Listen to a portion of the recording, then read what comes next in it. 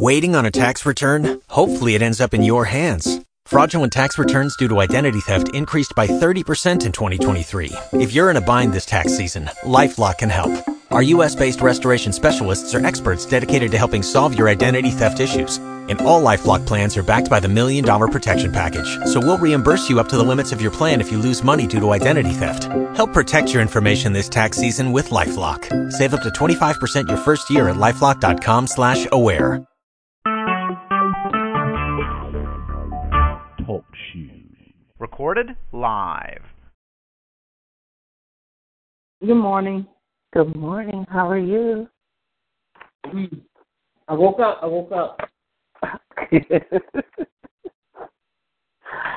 Well, that's all. That's a good thing, man. Praise God. Another day. I kept hitting the snooze button. Man, I know, right? Like the 7:28. I said, oh my goodness. 10 more minutes. No, I was like, oh, let me get up. I set the alarm for 7. I woke up a few minutes before, and I went to the facilities, and I came back, and I laid back down. So, I hit snooze a couple of times. Shoot, I got into that.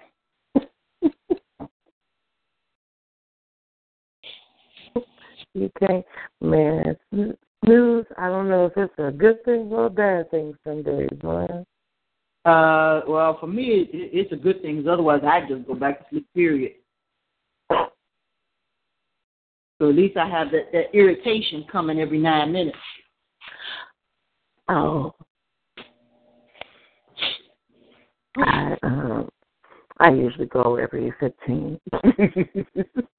Well, mine is preset in the clock for every 9 minutes. So I don't have any control over it. Oh, yeah. Oh, I personalize it. I'm like every 10 minutes, and I get 3. I do it for 3 times, so a whole 30 minutes more. So I trick myself. If I have to get up at 7:30, I start at 7, and I have my little snooze, and I'm like, okay, it's time to get up. Okay. I don't know if that's as I say, I don't know if that's a good thing, and maybe I should just get on up and call it a day. No. Yeah, that would be the easy thing to do, but what fun is that? True. How was your weekend? Quick.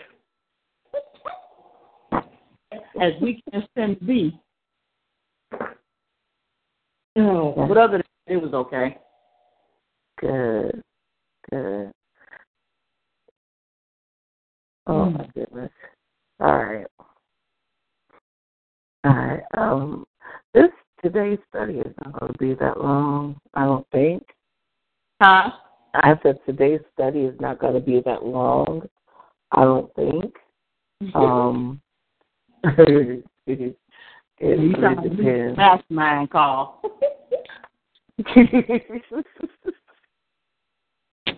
I am really loving those mastermind calls, though. It's really interesting how, just to see how everything is connected is real awesome. To see that, real awesome to see that. Because because it feels kind of crazy to feel, the way the world wants everything disjointed and just everything is separate and it's you're here and you're here and this whole caste system ideology that's trying to crop back up is just it's crazy. It's crazy. And I was talking to the youth yesterday about that, trying to get them to see how this whole black and white thing is more than black and white. And they were just really, they were listening, but but based on their comments, they still weren't trying to grasp that it's more than just black and white. Who's this, your kids? The youth at the church. Oh, okay. We do biblical and social discussion on Sundays. So that was basically the topic yesterday, races and, what it's actually about and stuff like that. And so they were just like, okay, but still it's black and white. And I'm just like, okay. But it's sort of like planting a seed, and they don't get it now because they can't relate to it. They haven't had those experiences yet, but now down the road when things start happening to them, your words are going to come back to them. Yes. And they'll be like, this is what she was talking about. Yeah, and that's the awesome thing, and I thank you for that, because I have to remember that it's not going to be, just like everything else, it's not going to be an instantaneous, revelation result. Some things have to take some time. So, yeah, I needed that remembrance. Because I was even talking to this guy. He had joined the Masons, and I'm like,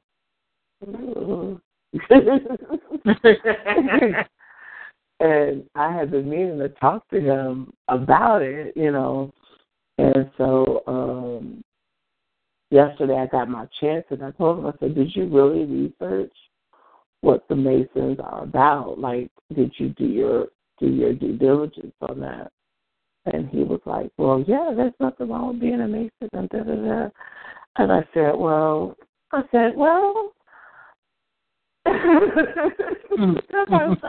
like, well, I said, you have to, I said, you didn't see, like, because there's a couple of testimonials on YouTube of ex-Masons, and and why they got out and stuff like that. And I'm like, so, and I haven't seen nothing like that, So this is really just a brotherhood type thing, and blah blah blah. And I told him, I said, anything that you join where there's secrets involved, that's not something that you want to be a part of if you're walking as a Christian. I was like, because Christianity is supposed to be where you're living a transparent life. So if you're doing something where you can't tell nobody else about it, that's an issue that you need to address, And he kind of just looked at me, and again, what you said, that's the seed that's planted. Because he tried to, he did everything to justify it. That's just what they say. But if you, just like everybody don't know what goes on in your family, and I'm looking at it like it's not the same thing. It really isn't. That's not the same thing. Because if somebody asks you, well, what does your family do for blah blah blah, then yeah, okay, well, this, that, this, and so. I'm like, so you would still answer the question, but if you ask, why do you do thus and so, and you're like, no, I can't discuss that. I mean, come on. It's like, all right, And I mean, and they don't either. They'll proudly say that they're a Mason, but that's about all you're gonna get out of them. Nothing else is said after that. And I actually know someone. It's interesting because I have a female pastor friend. She's an Eastern Star, and then I have another friend who became an Eastern Star, but then she didn't stick with it. She was like, because that's what bothered her, all of the secrecy. They didn't want to tell her anything, beforehand. And I know that would be a problem with me if you want me to be part of your organization, but you're not going to tell me anything. Just come to this place on this day at this time. And, I've seen the movies. That don't sound, that's a little cloak and dagger for me. I want to, know what I'm getting into, be able to ask some questions, meet some people, et cetera, et cetera. And she was the one who actually explained to me, how demonic it can be, especially the more that you get into it. And so it's interesting because I do have classmates that are Masons that are, well into it, and but who are also, like in church every Sunday, and so it's interesting. Yeah, exactly. And I thought about that when he said that. I'm like, but you're they have allegiance oaths and all this other stuff too, and it's just like that's. But everybody's vote is different. So, I mean, everybody has to go through their process on their own. And, what can you say? There's not much to justify it. Good morning, ladies. Good morning. How are you? How is everybody? I'm good. How are you all? Good. I'm sorry I'm a few minutes late. I got to doing something else. But I was just curious as to what you guys were talking about the Masons. I'm sorry. I don't mean to make you backtrack, but I'm very curious as to what you guys are talking about.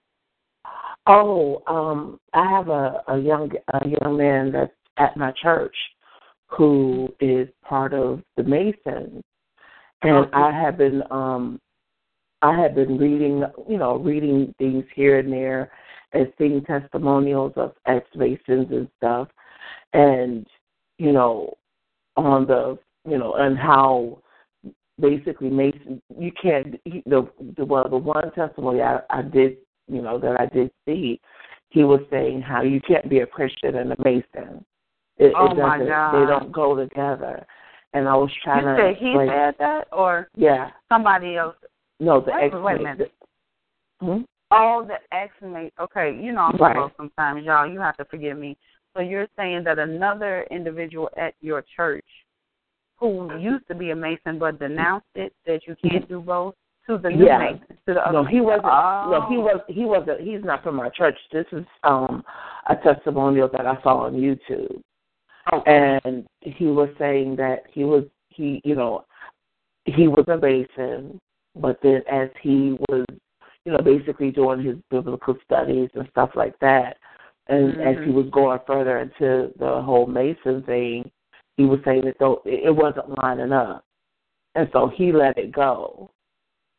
He said he couldn't be. He said he found that he could not be a Mason and a Christian because the principles weren't lining up as he was going further into Masonry, and so the guy was like. So I was telling the young man at the church the same thing. I'm like, anything where you have to be secretive about who you're associated with or what you're doing, I said that doesn't line up with Christianity at all. I said everything being a Christian is being transparent because you're living your life for other people, basically for other people to see it.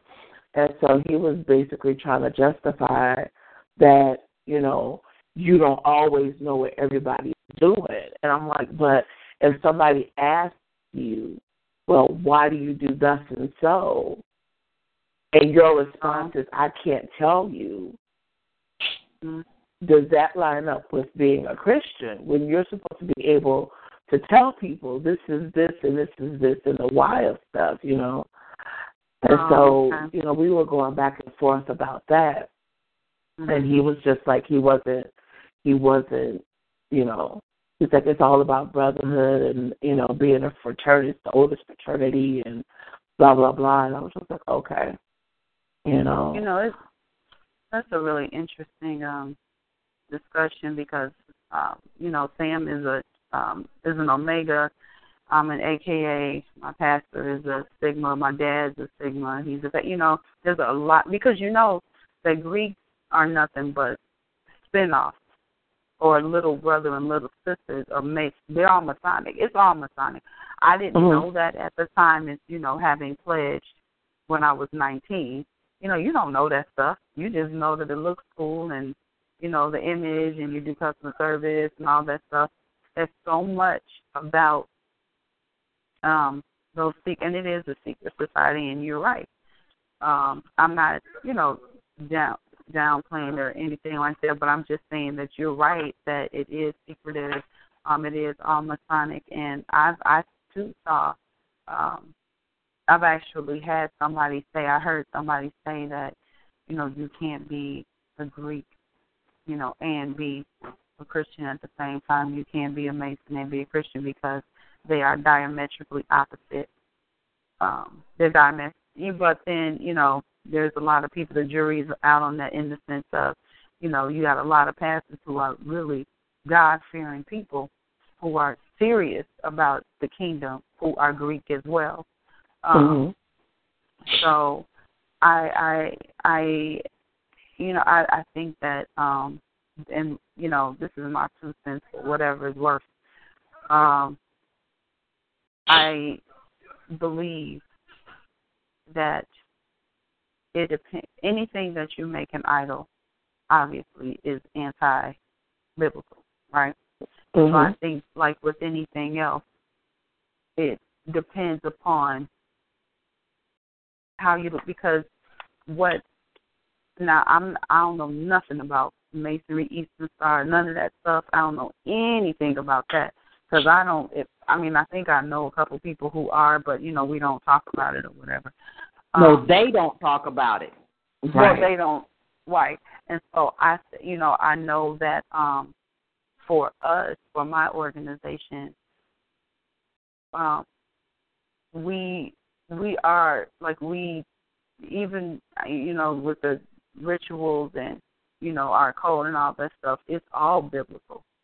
Like it's all Christian stuff that it is. Now, is there something else? Maybe there's always something deeper because it's Masonic. You know what I'm saying? So there's, I'm sure there's something deeper that lies beneath, or because like with anything else, you have degrees. People coming in at the ground floor of anything don't know what's going on at the top. And something like Masonic that's so old, and you got the Shriners and Knights of Templar. It's so deep.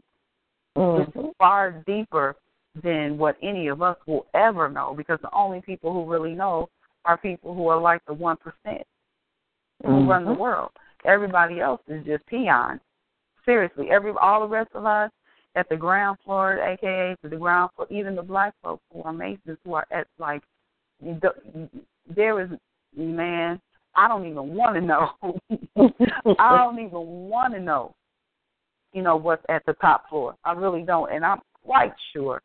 I don't know, but I'm quite sure ain't nothing godly going on up there. That's the 1%. I don't know. I don't know nothing about that. All I'm saying is I'm quite sure that they weren't thinking about Jesus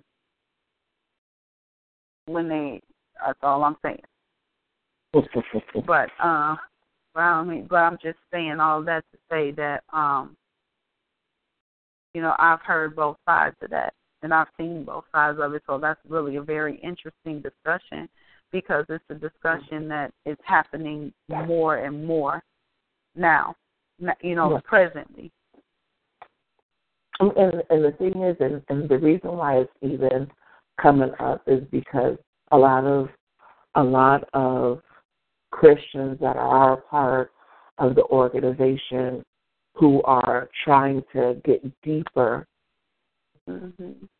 into the Word of God, they're like, okay, they're starting to question everything, making sure that they burn off what's not of God, so that,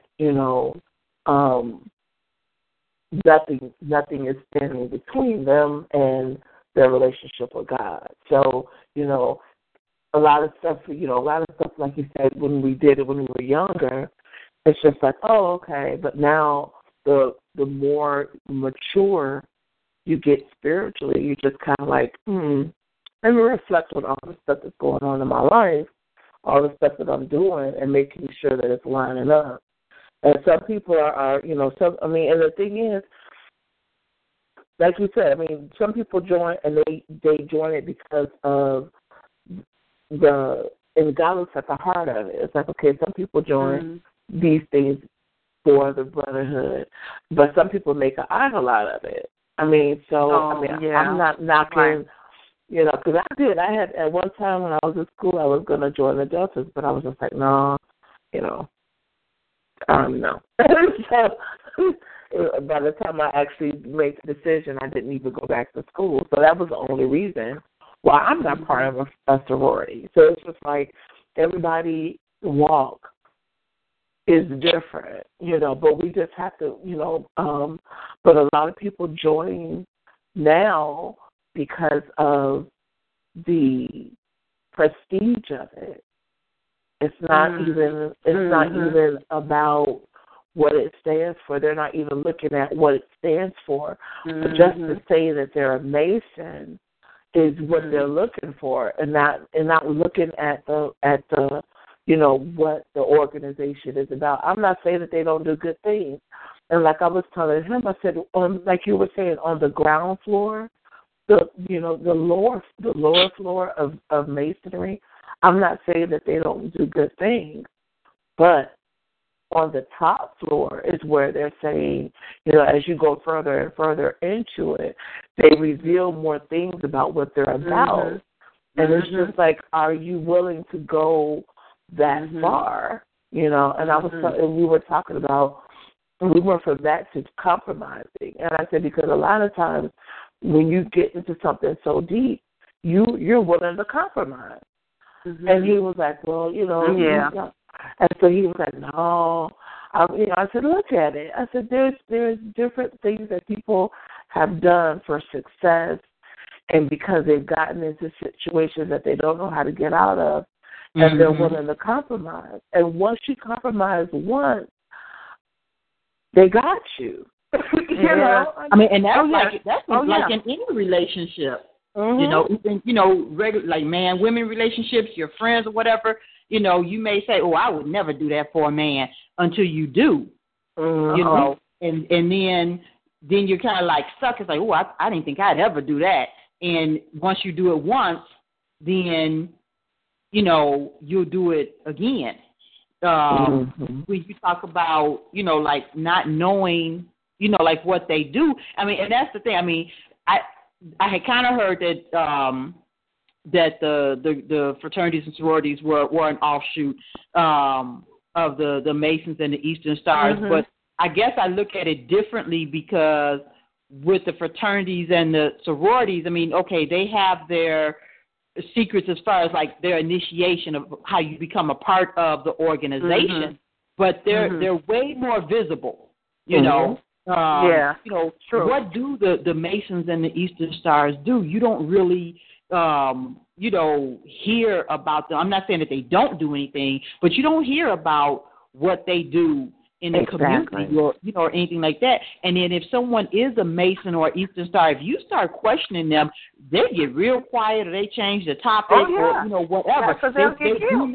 They do not talk about their organization. And see, to me, that's way more secretive, you know. You know, because I was always interested in Deltas, and, you know, but you can see like what they do in the community, you know. I'm gonna forgive y'all about all this Delta talk too, but go ahead.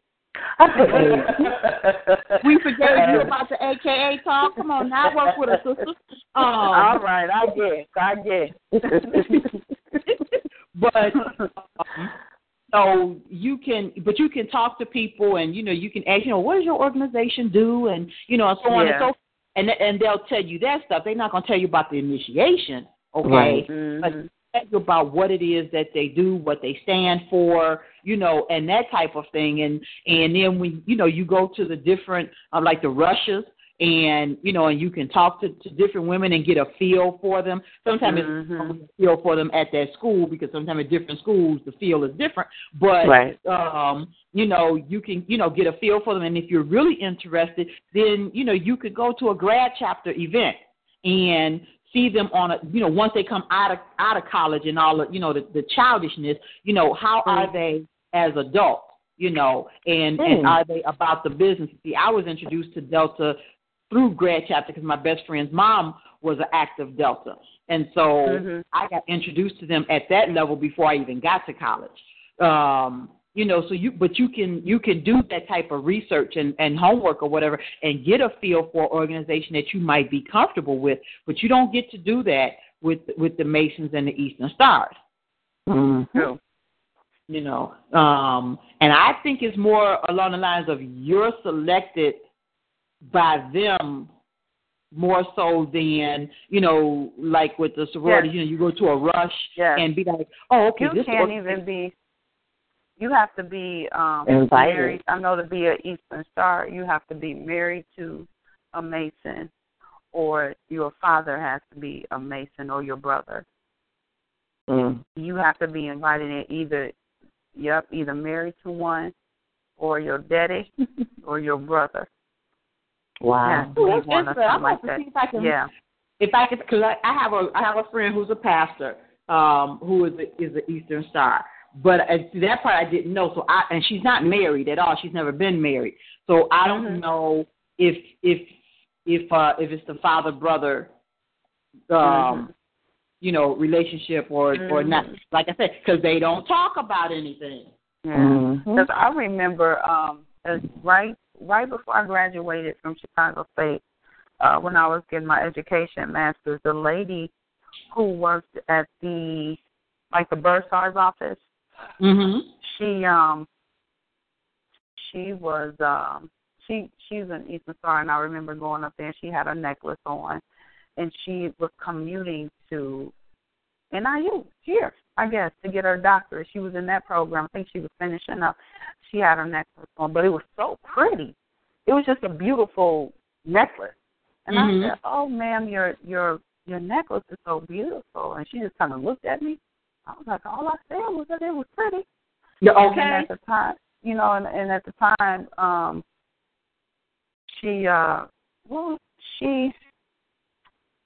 I said, because at that time, I was told that my grandmother was an Eastern Star, which I don't think is true.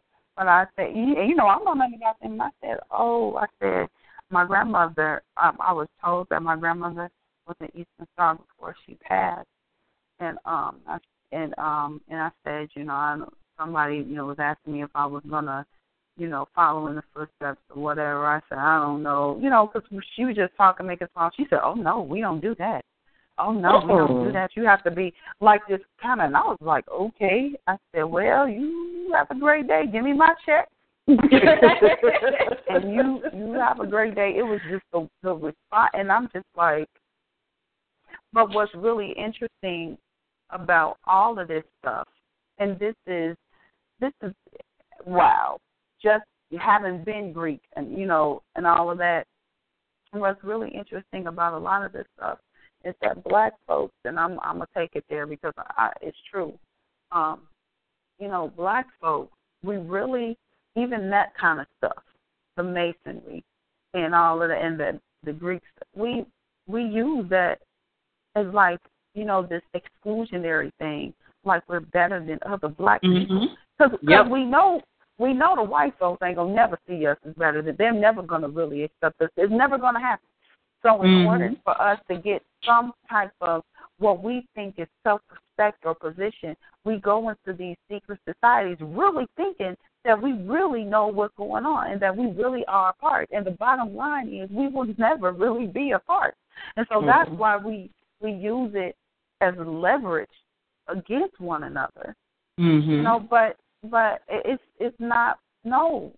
You will not, even as and like I said, I don't know nothing about that, but what I do know is the way the world in general works, and I know that you'll never really, you might know some stuff, and I don't doubt that, and I don't doubt the brotherhood, I don't know nothing about what they, I ain't saying nothing against that, but there's going to be a certain level that you will never get past.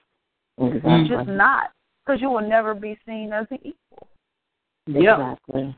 Not when every president is a Mason. Not when the Rockefellers and oh yes, you have to be a Mason. Yes, they're not playing like heads of state. All those people, presidents. That stuff is for real, and they better not talk, because they will cut your tongue out of your mouth. We play. They not playing. Not at all. Real, because they're talking about money. This is money and power. These are the people who run the entire world. Things that we couldn't even conceptualize, and money that we couldn't even conceptualize. Power, starting wars just so they can get paid. All this stuff, that's what they do. Mm-hmm. And so that's how deep it goes. It's super deep. And can I tell y'all something? I'm a punk, and I don't even want to know. I'm still trying to get this speaking in tongues thing together. I don't want to know nothing about that stuff. No, thank you. I will stay in it. I will remain a peon. Thank me and Jesus for my little pink Bible. I'm good. And actually, that makes a lot of sense, because if you look at Obama's rise, that was orchestrated. Mm. That was. We're going to stop it right there. Mm-mm. If you just say, I knew that it was orchestrated. I just didn't, and I knew, it was the powers that be that did it, because it couldn't have happened otherwise. Yep. But I never attributed it to, to the Masons. Although a friend of mine, she did tell me that, you do not mess with the Mason. No. Because they'll take care of it themselves. I've heard this story like maybe 10 years ago, probably even longer than that. And this is what I knew, because I had been looking at I hadn't been looking at it, but I was curious. And I don't know if my dad told me this story or a friend of mine, whoever told me the story. I was so outdone, because I guess they have decals that they put on their cars. Yeah, they do. And so there's a secret handshake or hand signals for the certain levels. And yes, and I guess this man had he had the wrong decal on his car that made him higher than what he was, because another Mason, and basically it's like a little gang, a little cult, if you will, because another Mason approached him and questioned him having the decal in his car. Mm. And from the understanding that the individual had when they saw this exchange, there was a certain hand signals or whatever that you're supposed to be able to do at this level. And the guy didn't know it. And that's the one that, I guess I'm going to say challenged, I don't know if that's the correct word, but challenged his level. That's the correct word. That's exactly what it's called. When he challenged his level and he didn't get the hand signals right, he took his car. He took his car. Whoa. He took his car. And I said, are you sure? He took the whole car. Not the decal, but he took the whole vehicle? He took the whole vehicle. And I said, are you sure? I said, maybe he was like, no, he took the whole car. And left the man sitting there. That's what they do. That's the kind of power, though, that they have. They can do that. It's wild. I don't know that other man knew it, too, because he obviously be part of it. Yeah. What's this rush? Like you, I don't know. What's this rush with? I don't even know the baby's name. You, like I said, I don't know. I've never seen it, but I know people who've done a lot of research into that. And it's the things that you have to do, man. It ain't nothing like, pledge your undergrad and, Black Greeks and they how you're running and doing stupid stuff and just dumb stuff. It ain't that. The things that you have to do, they got you. I'll stay with Christ. I'll stay with Christ. I'm good. I'll stay with God. God is good enough for me. Can I say something? Yes, sir. he came out of nowhere. Lord have mercy. I did not know you were on the, I did not know you were this nigga came out like Barry White. Good morning. Good morning. Yeah, I haven't been on too long, so I don't know the full gist of what you're talking about. But I'm a Mason, and I pledged like in my last year of college. The thing is, majority, like on that first level, you got a lot of Christians who are Masons, okay? And on the first level, you know, they're really not much into all the other stuff, but I didn't really realize what we were doing until a couple of years ago. In all honesty, you really are introduced to paganism because they have you doing certain rituals that, and since we understand doors and stuff like that, they have you doing certain rituals and things that begin the process of letting demonic entities into your life. Majority of Masons, they are unaware. I'm talking about on the first level. You know, on the first level, they're unaware. Like I said, you got a lot of Masons who are Christians. But that's where they go. But if you continue to go higher, and I've never been higher, and I don't even need to know. I never even had the desire to do it. But just from what like I said, just recently, because of all that we've been learning within the last 2 or 3 years, I look back on that like, oh yeah, that was opening up doors. So like on that first level, they're opening up doors. So they have you doing. I don't have to get into what we did, but they have us opening up doors that open up that first level. And so as you go higher, then yeah, you start opening up again. That's, you know, they're really not aware that they're straight up Satanism, but that's what they're doing. Wow. So. Right, and that's what I was told too. And I didn't know that about you. That's new. All these years, I never knew that. But that's what I was told too. Like Felicia, like what you were saying about the individual at your church who I guess, you know, denounced it or whatever words you want to use. I've heard that too. You know, saying, okay, you know, like just like being Greek, like you don't know, it's just this thing, right? And you don't really understand. I mean, you kind of understand the concept, but you know, when you're young, at 19, 20, 21, so you really don't. You looking at it from, you know, this is prestigious. You know, I have prestige and I'm part of this group, and you know, it's a sense of belonging and it's something different from everybody else, and I'm set apart. And you really don't realize the fullness of it because you know, you're just at the ground level. Right. And that's the thing though that gets everybody, especially the younger people, because it's all about belonging. And God has always wanted us to have a belonging, you know, to be associated with each other, where we're a family.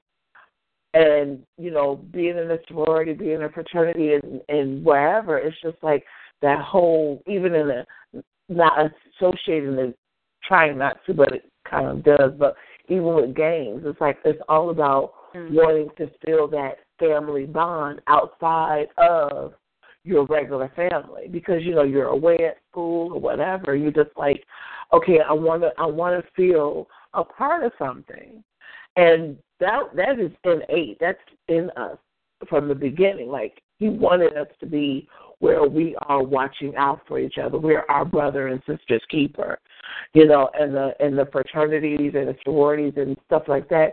It gives you that bond, you know, but it goes so much, you know, like, you know, even with you know, when Sam interjected, it's just like you don't know exactly what kind of bond you're creating, you know, because you're looking at the surface of it until you get further into it. It's like, you know, is it worth it? Is it this? Is it that? And you just don't know until you know, the thing you've gotten so used to the people and you're loving the ties that you have created. Now you got to figure out, do I want to break those ties or keep those ties? And it's and you go in it for the right reasons, but then you stay in it for the wrong reasons. You know, so and that's with any relationship, not just with the sororities and stuff, but that's with any relationships. It's like you go in it for the right reasons and you try to work it out for the right reasons, but then you stay for the wrong reasons because you know it's not good for you. You know it's not good for you, but you still stay because you're comfortable or because, you know, you don't want to feel like you are giving up or that you're a failure or whatever. And it's just like, even when God tells us to let stuff go, we still hold on to it, thinking that if I pray harder, if I do more, it's going to change. Even after God has said let it go, we're still thinking, well, if I pray a little bit harder, He could change this around. And that's even with the masonry, because you have and with sororities and stuff, people will look at it and they start seeing it for what it is, but then they're like, well, God understands. Yeah. But the thing is, again, He looks at the heart of man. So if He looks at your heart and He understands where you are, there's nothing that nobody else can say. If you and God are on that level where you know that He has no problem with it, and that's where we as Christians get it wrong, because we look at the situation and be like, oh, you shouldn't do that. I can't tell you what you can and cannot do, because like Sam is teaching us the spirit, soul, and body. God looks at all three levels, and He's the one that we're supposed to go to. And He'll tell us, okay, that situation is a good thing for you, a bad thing for you. Leave it, let it go, keep it, or whatever. So... yeah, but that's a really interesting point you brought, because like I said, the pastor in our church is the same one. The assistant pastor is the alpha. I mean, the three of the 6 associate ministers or deltas, pastor's wife is a Zeta. So it's all up. And we just recently, actually 2 weeks ago, had that conversation about that, about whether Christianity and being in secret societies can coexist. And the pastor just said, and he said a lot of the rituals, at least for them, are Christian, based. The oaths that they have to take include God and, things like that. So that was his, that was his defense of it. Like, I'm out here. If you're out here doing the kingdom work, then that's what makes it. Like, like I said, the origins of Greekdom, of Black Greekdom, and they are Masonic. They are Masonic. But that level, where it's whatever is, I don't know if many will reach that. I don't know, but it's something. It's definitely something. But people have. I have been told that that Masonry is paganism and it is Satanism, because I know that even for me, I remember, and as a younger part, I didn't know what. I remember I had a decal on the back of my car, an AKA decal on the back of my car, and it was a 5-pointed star, and it said AKA in the middle. It was round or whatever. And I remember somebody saying, "Do you realize that that's a symbol of Satanism on your car?" And I was like, "What?" Like, I ain't know. Now, I know I wasn't going to church, but I ain't know Satanist. Dang, I'm like, man, do me like that. Just, I know I ain't been to the meeting house in a few, but dang. And they're like, no, look at the 1, 2, 3, the 5-pointed star. Go to start talking about this stuff. That's me. I was like, what? But the thing about it, for me to understand, I didn't understand. I said the thing about it, though, again, since I've been online, it's so much paganism, symbolism, and everything, even on our money. So you can't get away from it. Our companies got paganism side. Right. You can't get from it not. Right. Yeah, there's what no I was way saying around too, it. Sam. I don't know if you were on the call earlier when I was saying, I don't know if you ain't got on yet. And I was saying that we have to understand that, masonry at the ground entry level is nothing like the highest level. Nothing. It's not even the same thing because, I'm saying all the presidents are masons, the Rockefellers, all of that's all made. That kind of power and money we will never even conceptualize. We will never see it. That's the real stuff, and that's why it's on the money and it's on the this, it's on the that, because it really is world domination, Illuminati, kind of stuff. This ground level stuff is just, It's the kindergarten profession. So go ahead. I'm sorry. Okay. And the thing about it is, if you understand deception, that's what deception does. Like I said, only because I know what I did, and there's nothing like going through pledge, and the symbolism is totally different. But only because I understand now, it's an introduction, and that's what Satan does. Or like you said, it's it's an organization, it's a group. Yeah, come on in. But of course, everybody wants to go up to the next level, and just based on what I did then. And understand that, it was doors that were being open, and Yeah. But God. All right. Well, that kind of really ties into deception.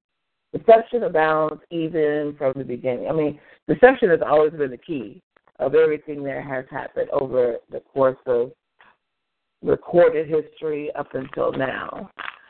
So if one of you ladies could pray the Bible study again. I don't know who all is on the call, so I apologize ahead of time that we're off schedule, but that was an interesting conversation about that, because a lot of people, they've heard of it, they probably have never even considered it, but that last statement that you said, Sam, kind of like really puts it all into a big summary. Everything has some kind of masonry and paganism attached to it. There's no way around it. I mean, I had a person post on Facebook, show me a company or a product that is not associated with anything pagan or in that realm, and I'll show you someone who only, can drink water from the tap and breathe air, and that's it.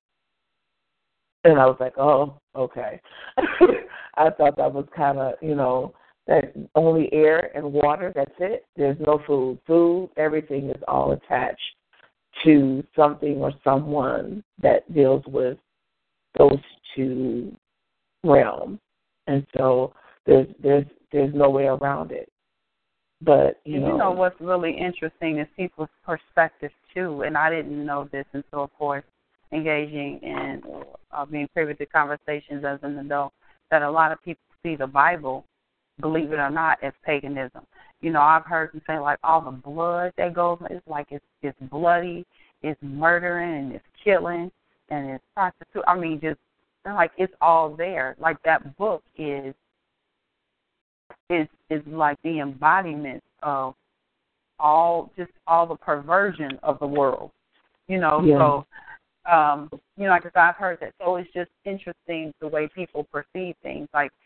Like everybody has their own perception of everything, right? And how they see it. So, that's what the atheists and Gnostics and people like that think about the Bible.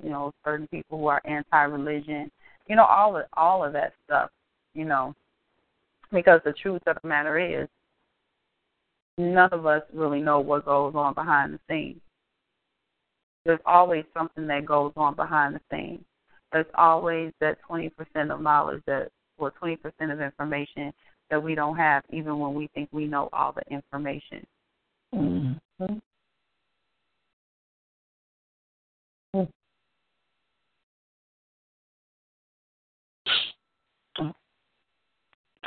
Lisa, can you start us off in prayer, please? Ma'am? I'm sorry, I didn't hear you. Did you say my name? Yes, ma'am. Can you start us off in prayer? Oh, yes. Hey, yes. All right. Father God, we come before you this morning on this beautiful, blessed day. We just thank you for rising this morning. We thank you for fellowship. We thank you for the opportunity for us to yet again get together and share and discuss your word, to care and just share with one another, to pray together, to learn together. We just thank you that we all have the strength to get up and do this. We thank you that once again we've been obedient to forsake not the assembly of ourselves. We just thank you for your word. We thank you for direction. We thank you for guidance. We thank you for speaking life into us, oh God.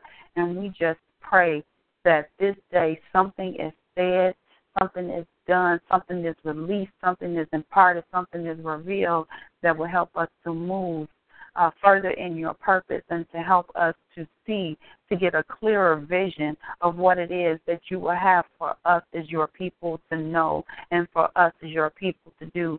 And we just ask that you just cover the sister who's going to be leading the Bible study this morning, who's going to be leading and facilitating the call. We ask that you just guide her spirit, that you just set down in her what it is that you will have for her to, what it is you will have for her to do, and the course that you will have for her to go in.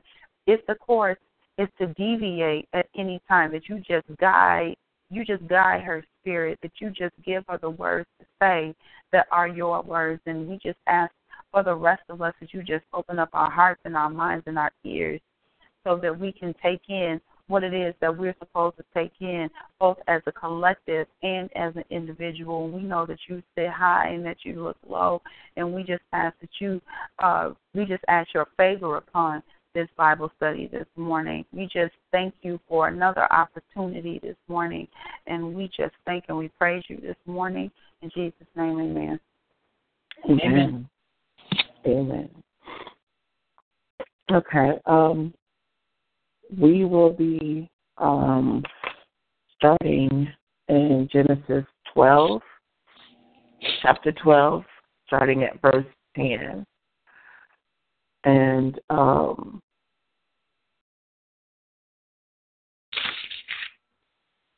it says that there was a famine in the land, and Abram went down into Egypt to sojourn there, for the famine was grievous in the land. And it came to pass when he was come near to enter into Egypt, that he said unto Sarai his wife, Behold, now I know that you are a fair woman to look upon. Therefore it shall come to pass, when the Egyptians shall see thee, that they shall say, This is his wife, and they will kill me, but they will save thee alive. Say, I pray thee, you are my sister, that it may be well with me for your sake, and my soul shall live because of you. And it came to pass that when Abram was come into Egypt, the Egyptians beheld the woman, that she was very fair. Now, when I read this before, I was just like, okay. They are actually, when they go into Egypt, Abraham is 75 years old. And he has not only his people, he has Lot's people and a whole bunch of other people going in to Egypt with him.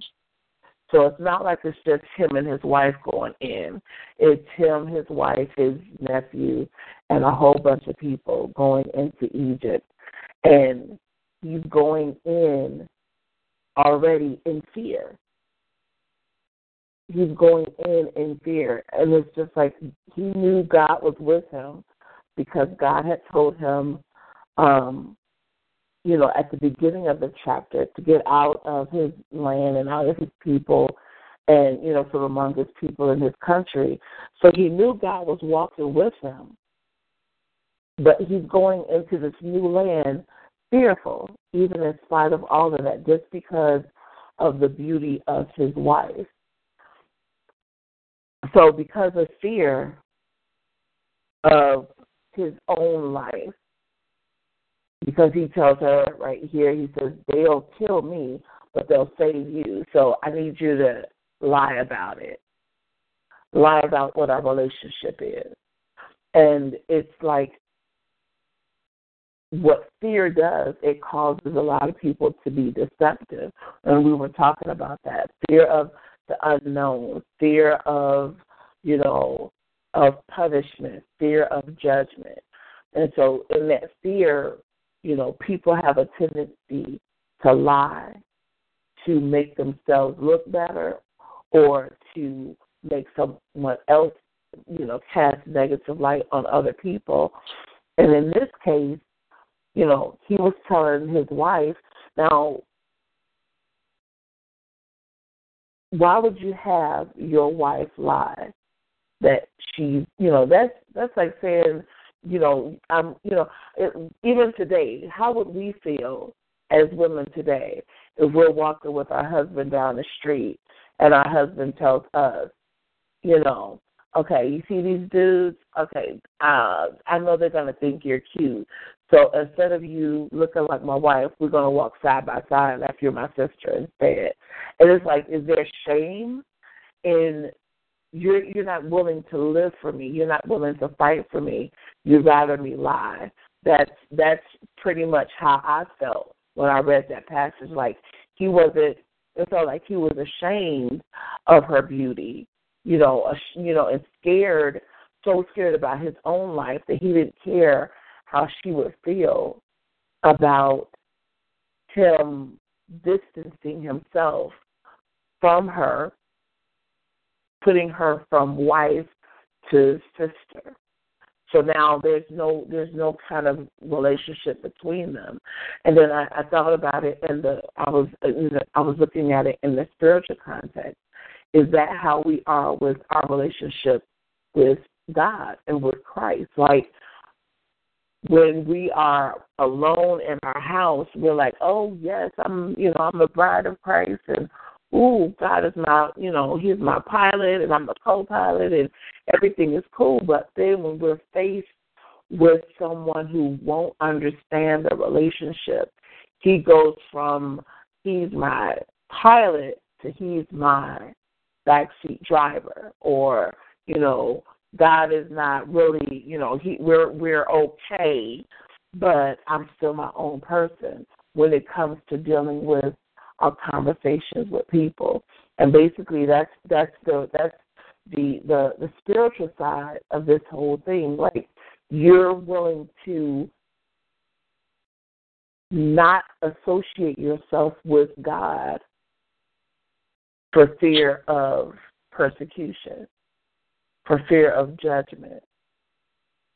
And she is willing to do it, and God is willing to do it as well.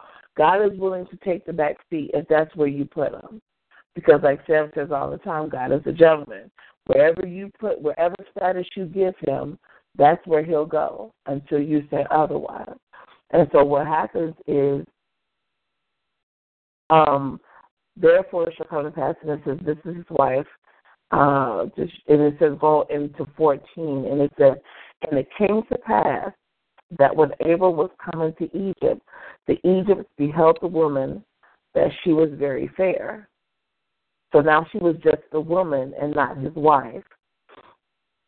The princes also of Pharaoh saw her and commended her before Pharaoh. And so she was just that beautiful that not only did she, get the eye of the regular people, she got the eye of the princes, who then went and told the Pharaoh about this great woman who's just so beautiful. And the woman was taken into Pharaoh's house. And he entreated Abram well for her sake.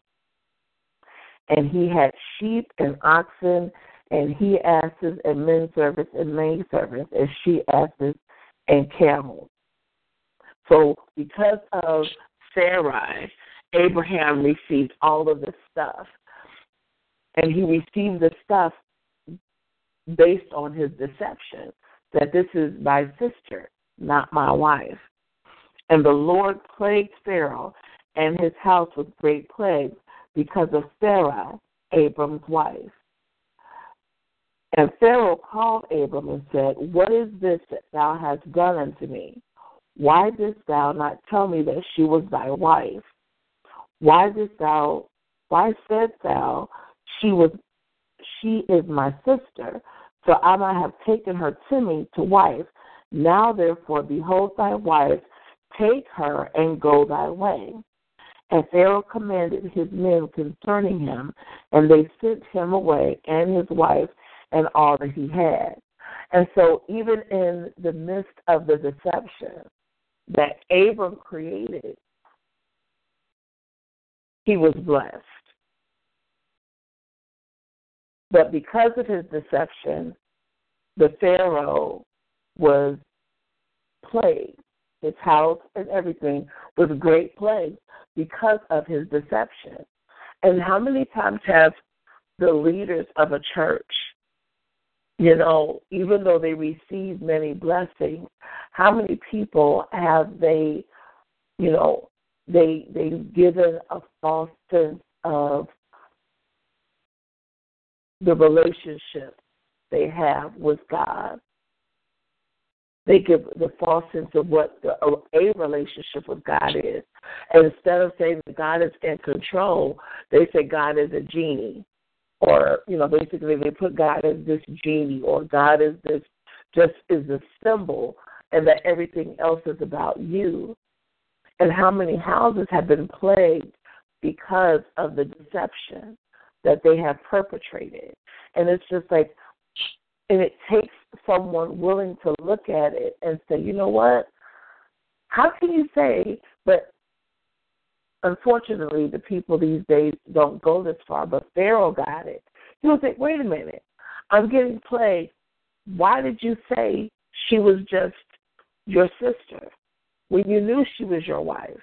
And that's how it is now. How can you say that there is no God? How can you tell me that God doesn't judge? How can you tell me God doesn't look at what I'm doing and judge me when I'm going through all of this? So is he a judge or not? Is he a healer or not? What is the true title of this God that you're telling me? What is he supposed to be?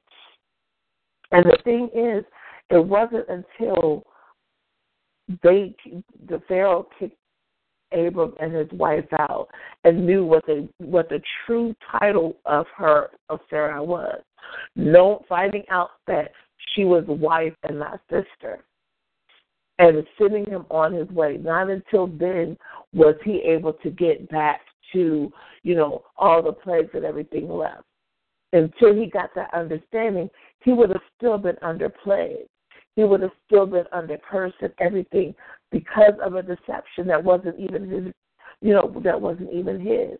So it's like, what happens to us as believers when we don't give the true title, we don't give the true relationship of God to those that we talk to?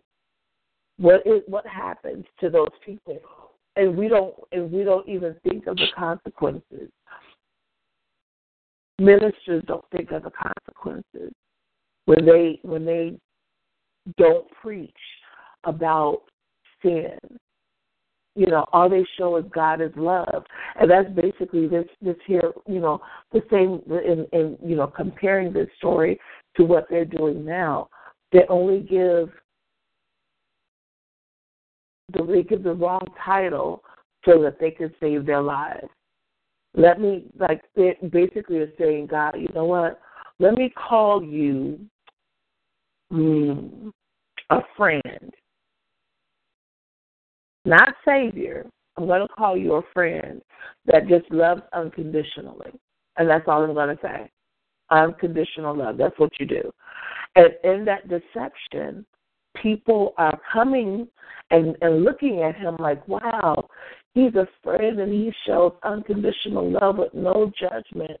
This is what I love. This is what I need, And then they come and they bring him into their house, and they're still doing their own thing, and they're still acting their own way.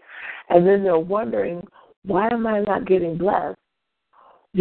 Why is everything still falling apart? Why am I still, why are the kids going crazy? And I accepted this unconditional loving friend into my house, and nothing's changed. And everything is just going to the dogs. What is going on? And then they go back to the minister, and they're saying, you said he was an unconditional. You said he was an unconditional friend. He would love me unconditionally as a friend and not judge me. So why am I going through this? What have you done? And so just like with Pharaoh, he kicks them out. The person who gave them the deception plus the object of the deception kicks them out of his land and tells them to go their way. And that's what happens with the minister. They kick the minister out and they kick God out because it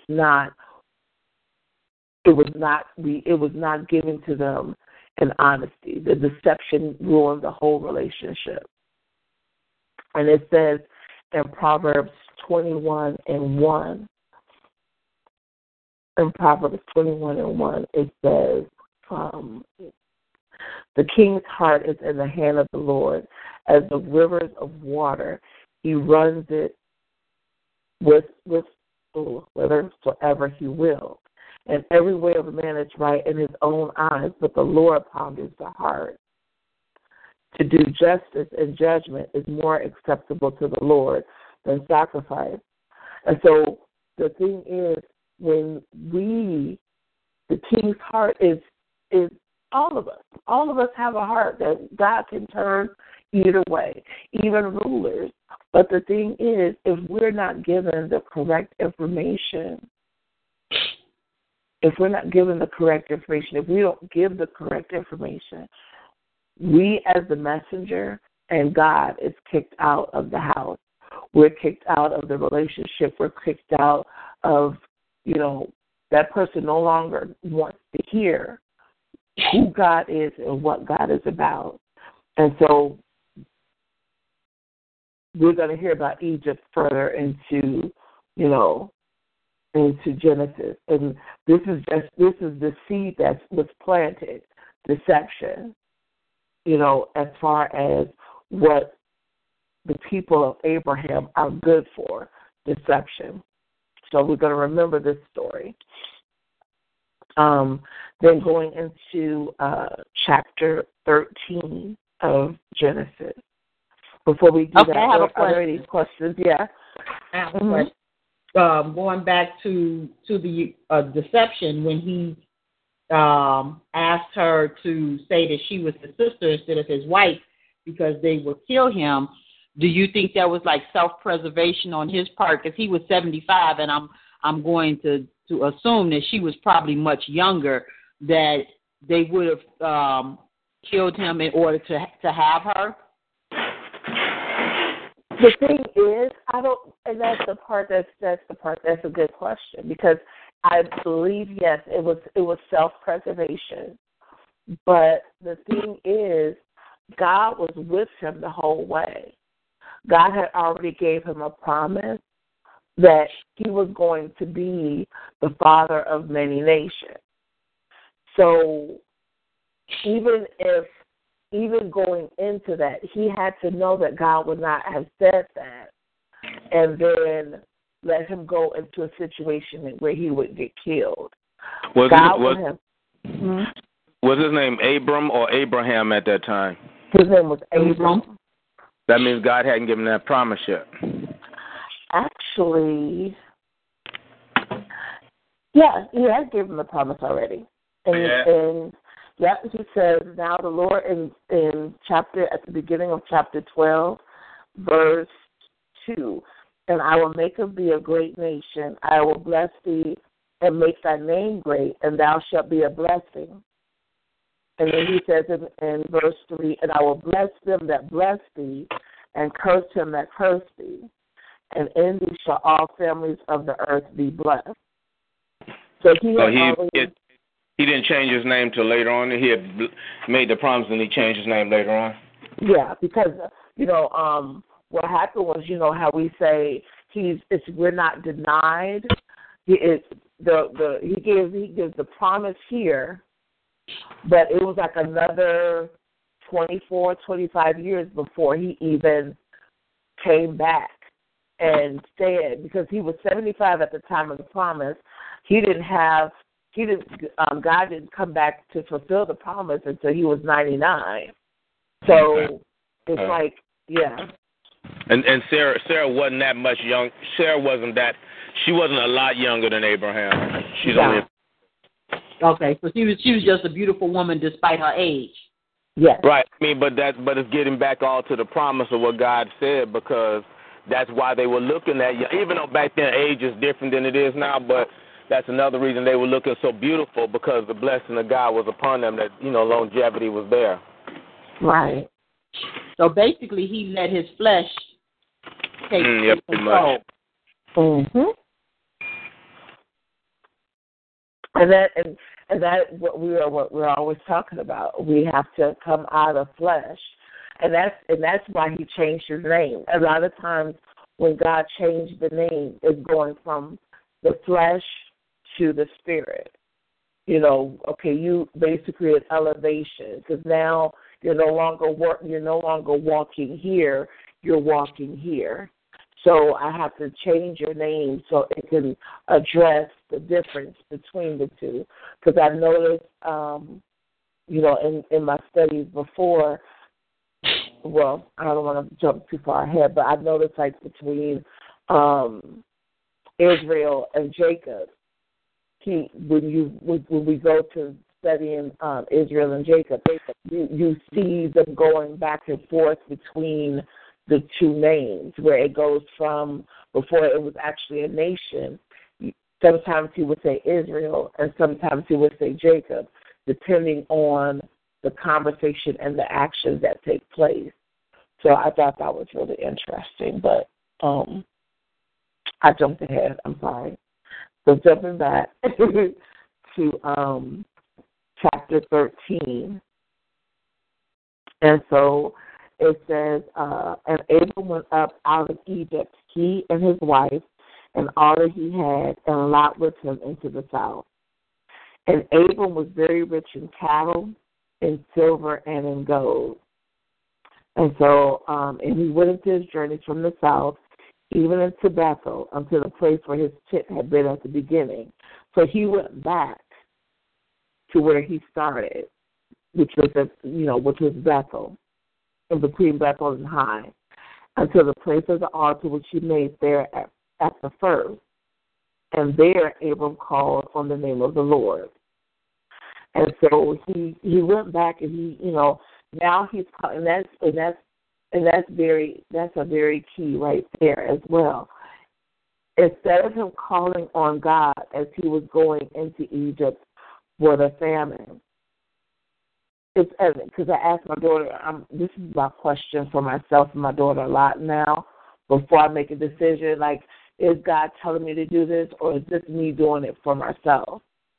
Because the thing was, as he was traveling, it's like, did God tell him to go into Egypt? He was already where he was supposed to be when he came into Canaan. And he gave him, and he came to him, when you look at verse 12 and 7, and the Lord appeared unto Abram and said, unto thy seed I will give this land. And he even built an altar. And that's where he was at between Bethel and Hai, the cities on the east and the west. He was in that area. And it says that there was a famine, but nowhere does it say that he addressed God in this famine. that he asked God, what should he do in the midst of this famine? And so he decided, basically, to go into Egypt. And now it says that after he went through all of this, going into Egypt and dealing with the whole thing with the Pharaoh, now he goes back to where he saw God before. And he's inquiring what to do. And it's like, why don't we do that before? Before we go through our issues, before we go through certain situations, if we would have just asked God before, would we have dealt with everything that we dealt with? So it's just like we have to be aware of, some people say, oh, it don't take all that. There are certain people who go to God for everything. And at first I thought it was crazy. I'm not even going to lie. I had an acquaintance who said from the time that she gets up until the time she goes to bed, she's constantly asking God, what do I do with this? What do I do with this? So she said she'd wake up and ask him, what should she wear today? What should she eat today? Where, on the way to work, what route should she take today? After she got to work, asked him, how should she do the processes at work today? What cases should she work? And then on the way home, she was like, I would ask her before home, she would ask what should she eat for lunch? Then she would ask what should she fix for dinner? Then she would ask how, what route to take home, should she watch TV or not? I mean, she would do this whole ritual all day, every day. And when she told me this, I was just looking at her like, okay. And I used to say, well, you're doing way too much. But then as you look at some of the things that God had, the Israelites to do, it makes sense. If we are going to him for every little thing, then we'll even go to him for the big things.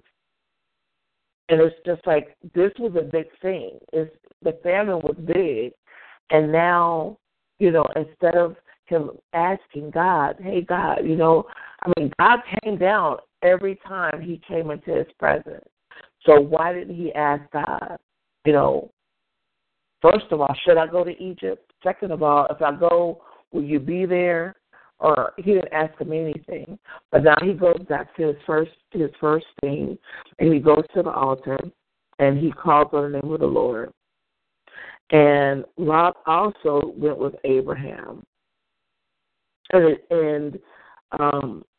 he had a whole bunch. He had flocks and herds, and the land was not able to bear both of them together. And it was so bad that Abraham and Lot people were starting to fight. But if we go back to how this all started, Lot was not supposed to be with Abraham anyway. It was only supposed to be Abraham, his wife, and his servant, and that was it. But Abraham decided to bring Lot. And as you can see, everything has an effect. How much more easier is it if we do exactly how God tells us to do something? How much more easier would it be if we were just, if he tells us to do 1, 2, 3, then we should do 1, 2, 3. We shouldn't, and he even tells us in his word, don't take away and don't add. If we do exactly how he says it, then it works fine in our favor. But it seems like, as even going through the first 13 chapters, we see whenever we don't do it exactly as he tells us, we have to go through all this other stuff just to get back on track. And so Abraham and Lot's people were having issues together because they were together and they both had a lot of animals, they both had a lot of people. And so Abraham said to Lot, let's stop fighting. This is in verse 8. Let there be no strife, I pray thee, between me and thee, and between me and my herdmen and your herdmen, for we be brethren. Is not the whole land before thee? Separate thyself, I pray thee, from me. If you will take the left hand, then I will go to the right. Or if thou depart to the right, then I will go left.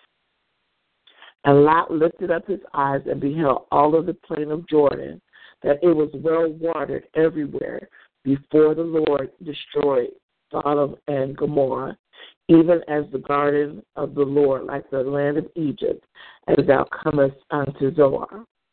Then Lot chose from him all the plain of Jordan, and Lot journeyed east, and they departed the one from the other. And Abraham dwelt in the land of Canaan, and Lot dwelt in the cities of the plain, and pitched his tent toward Sodom. But the men of Sodom were wicked and sinners. This is the first time I've heard sinners in the Old Testament. But the men of Sodom were wicked and sinners before the Lord exceedingly. And so even in the midst of this whole situation, Abraham is still trying to look out for Lot, and he's still not actually, he's still trying to fix something that shouldn't have even started. If he would have left Lot where he was when God told him to get thee from your kinsmen and from, your country and everything, he might not have had to deal with Egypt. He would not have had to deal with trying to separate everything. Everything would have been him and God and his family just doing, waiting on the promise of God. And so Lot chose the city, and Abraham was able to stay in the land of Canaan. But the men of Sodom were wicked and sinners before the Lord exceedingly. And that's basically just, the whole reason why there was the flood, because the people were exceedingly wicked and, and sinners before his eyes. And here it is once again, them being exceedingly wicked before the eyes of God. And so going to make sure I got this right. Okay, that's so. And so then in verse 14, and the Lord said unto Abraham, after that Lot was separated from him. So the Lord didn't give any more direction until Abraham was where he was supposed to be, away from family and kindred, and it was just him. And he said, lift up now thine eyes and look from the place where you are northward and southward, eastward and westward. For all the land which you see, to thee will I give it, and to thy seed forever. And I will make thy seed as the dust of the earth, so that if a man can number the dust of the earth, then shall thy seed also be numbered. And who can number dust? So there you have it. Arise, walk through the land in the length of it, and in the breadth of it, for I will give it unto thee. Then Abram removed his tent and came and dwelt in the plain of Mamre, which is in Hebron, and built there an altar unto the Lord. So now God gave him the promise,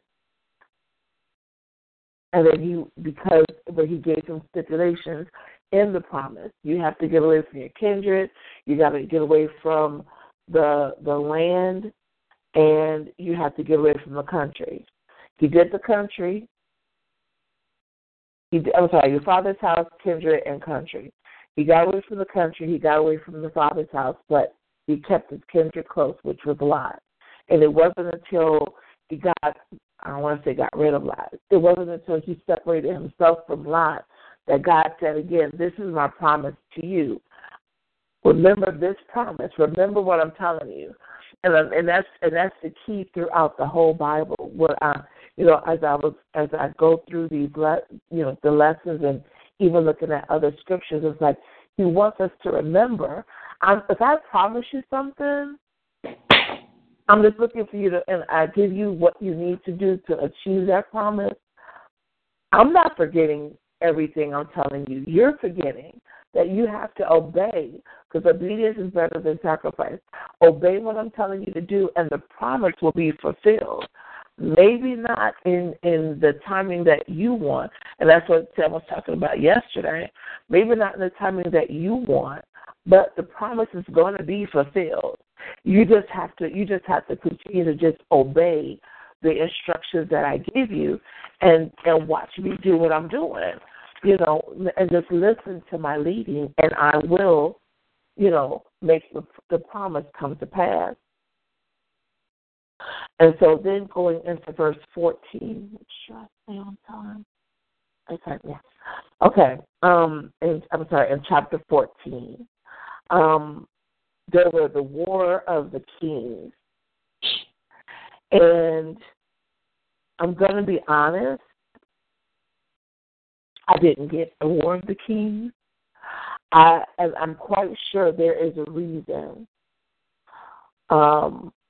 why God put the war of the kings here between verses 14 and 11. But I could not figure it out. I really couldn't.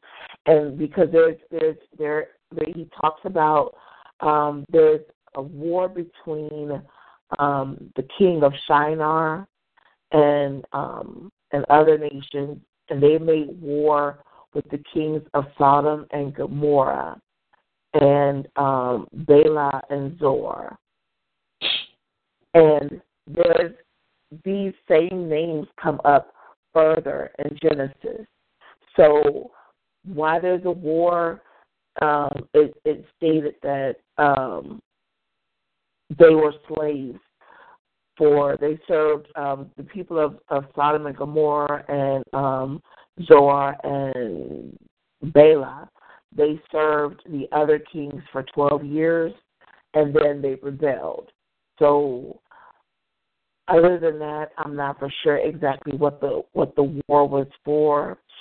But as we go to verse 11, it says that the kings of verse 10, it says that the kings of Sodom and Gomorrah, they ran from the war, and they were killed. And they that remained of the war, they fled to the mountains. And they took all the goods of Sodom and Gomorrah and all of their victuals and went their way. So the kings of Sodom and Gomorrah they lost the war, and the other kings took all of the goods of Sodom and Gomorrah, and they went away. And they also took Lot, Abraham's brother's son, who dwelt in Sodom, and his goods, and departed. And there came one that had escaped and told Abram, the Hebrew, and that's the first time we hear Hebrew, for he dwelt in the plain of Mamre, the Amorite, brother of Esau, and brother of Aner, and these were the confederates for Abram. And when Abram heard that his brother was taken captive, he armed his trained servants born in his house, 318. Now they have this large army, but he only had 318 trained servants, and pursued them unto Dan. And he divided himself against them, he and his servants by night, and smote them, and pursued them unto Hobah, which is in the left hand of Damascus. And he brought back all the goods, and also brought back his brother Lot, and his goods, and the women also, and the people. And so with just 300, that's how the power of God is. He gave an exact number of how many people Abram had in comparison to these other kings. There was like 3 or 4 kings that had took all of the people of Lot and all of their stuff and only 318 people is what Abram had. And of that 318, he was able to take over and take back all that was taken. Lot, his people, his stuff, and bring them back with 318. That's what God can do. He can bring a little. He says, "You give me a little, I could do much with that." And he even showed that from the beginning to the end. Because look at what Christ did. God with us. He took 2 fish and 5 loaves of bread and fed 5,000 men plus their wives and their children and whoever else. So it's like God can do a lot with a little, but it's the faith that we have that will hinder, or that will hinder him from helping us. It's our faith that has to be activated. And so, and the king of Sodom went out to meet him after his return from the slaughter of, I'm not going to try to say that word, Ched, and of the kings that were with him at the valley of Sheba, which is the king's dale. And Melchizedek, king of Salem, brought forth bread and wine, and he was the priest of the Most High God. And he blessed him and said, "Blessed be Abram of the Most High God, possessor of heaven and earth. And blessed be the Most High God, which has delivered thy enemies into thy hand." And he gave him tithes of all. This is the first time Melchizedek is even mentioned in the Bible, and he's never mentioned again until the New Testament. So Melchizedek is the king of peace, because Salem, when you look at the Hebrew, it comes out Shalom, which is peace. And Abraham blesses him, and he gives him tithes of everything that he had, everything that Abraham, everything that Abram received from the war, all the spoils, he gave tithes of it to Melchizedek.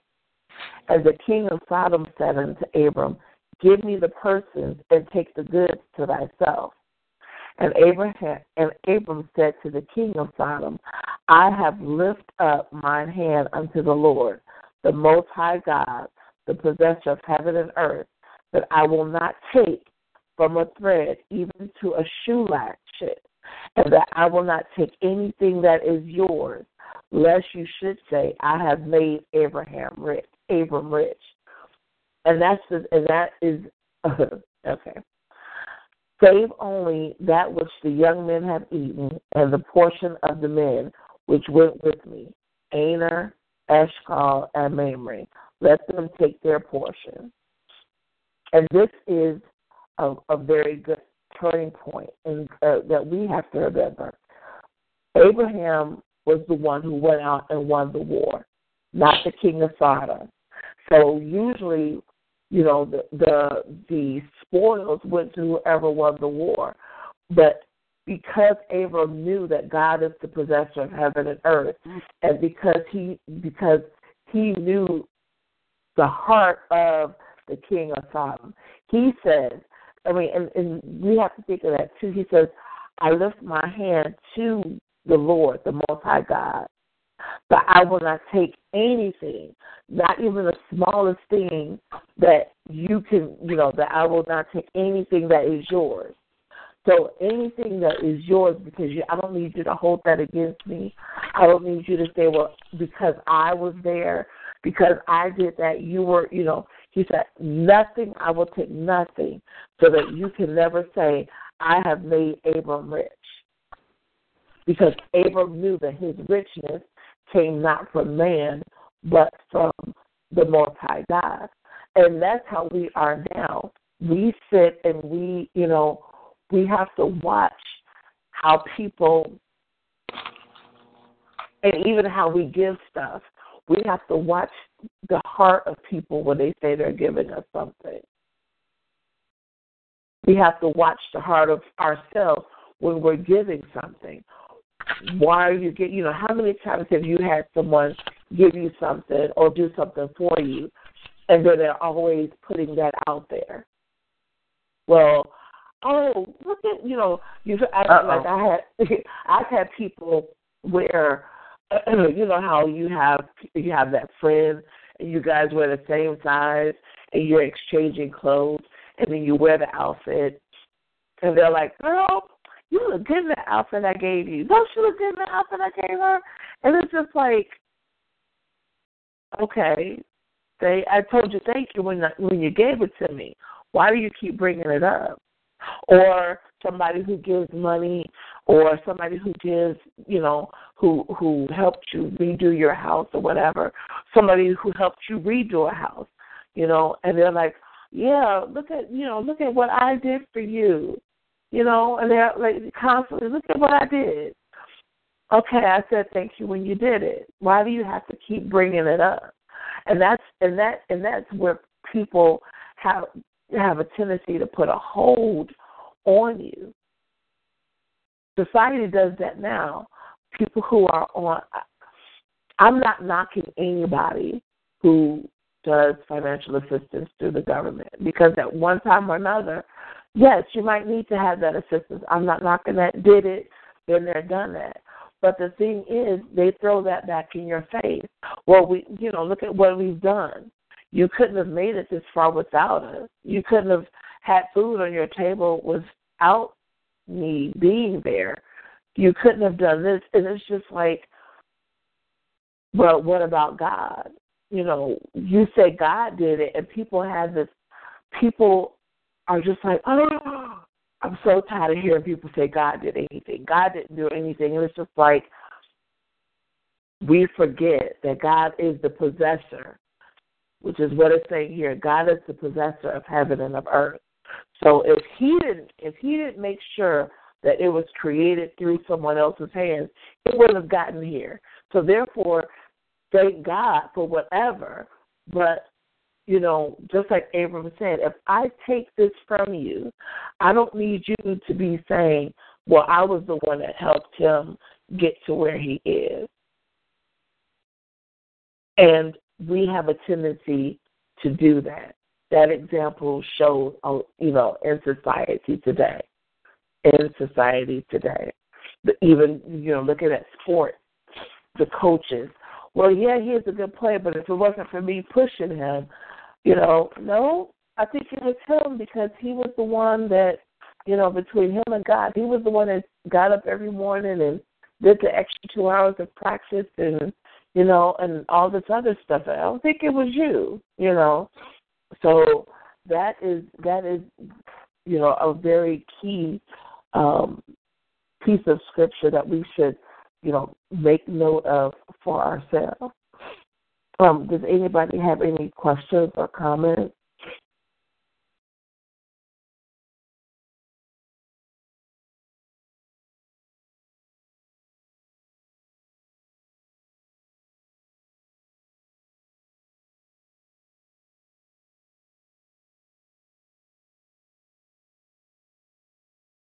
Okay.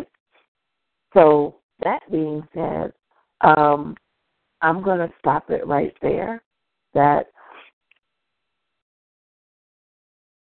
we have to watch. We have to watch ourselves. And we have to remember that God is the possessor of heaven and earth, no matter what it looks like. God is the possessor of heaven and of earth, not us ourselves. If anyone has any special prayer requests or comment, criticism,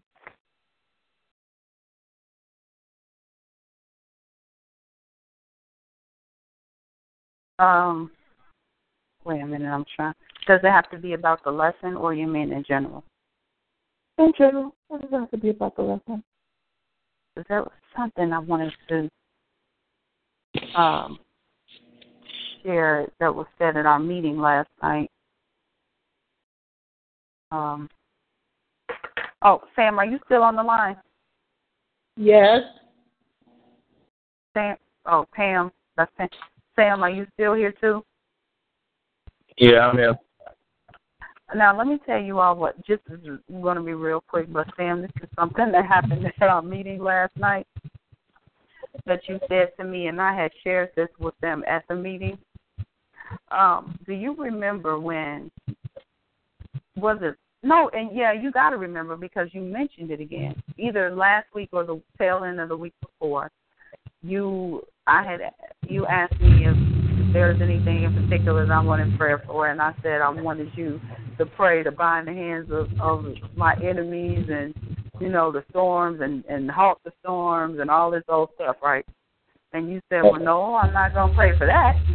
What I will pray for is for you, is not for the storm to stop, but for you to grow stronger and go through the storm. Because you need the storm to grow and all that. And I was like, grrr, right?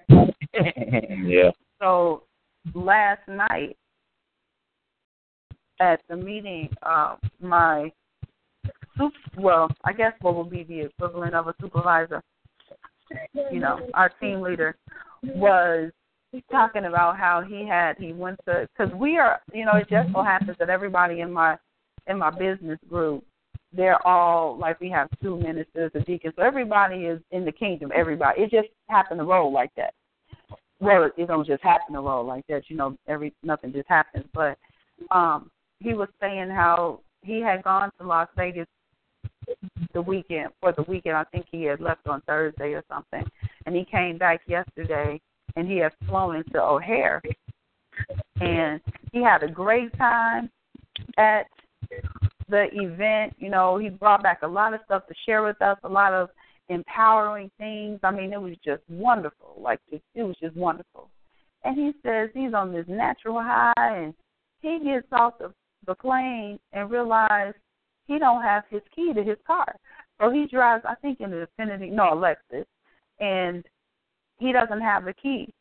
And he realizes that somewhere he lost the key to his car.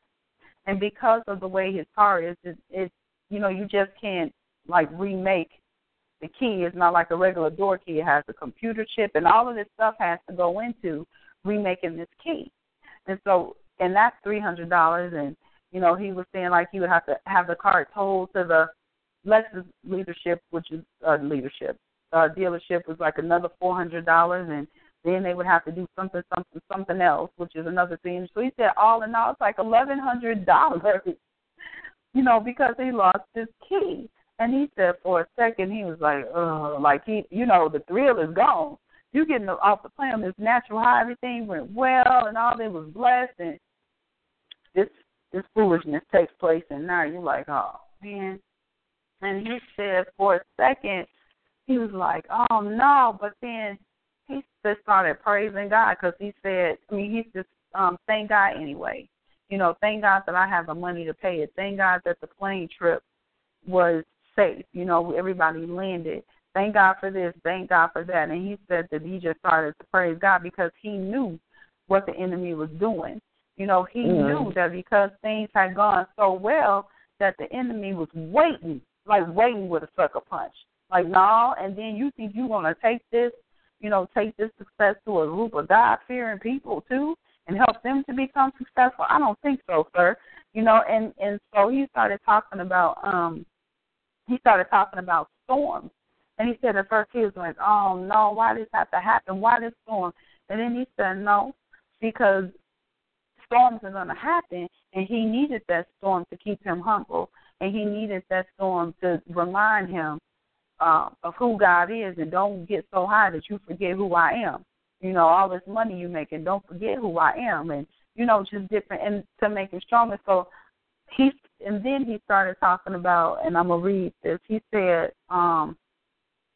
because I texted it to myself, he said, everybody wants to be a beast until it's time to do what beasts do. If everybody wants to be the heavyweight champion and want to hold up the belt. But if you want to hold up the belt, you got to get in the ring. And then if you get in the ring, you got to expect some scars. So you have to fight. You have to fight. The enemy doesn't sleep, and neither can you. And he was just talking about how, you need the battles. Don't not get in the ring. Don't not go through the storms. Don't try to hide from or circumvent the storm, but go through the storm so that you can come out stronger. And so when he said that, I was just looking at him like, you've been talking to Sam? Like, it was just crazy. Like, man. He's like, no, you don't pray to not go through the storms. You pray to get stronger as a result of the storms. You need to get in the ring. You need the storms. I was like, man. And I knew he was right, but it just was interesting that he said that, in so close to the conversation and the prayer that we had. So I just wanted to share that I just got a double kidney shot. Thank y'all.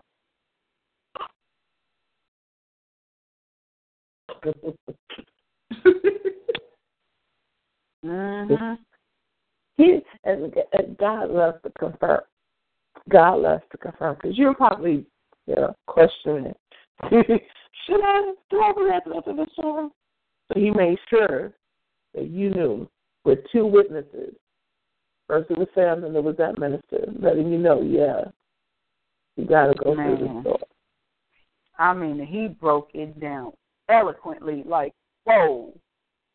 I was like, okay, man, I see what you're saying.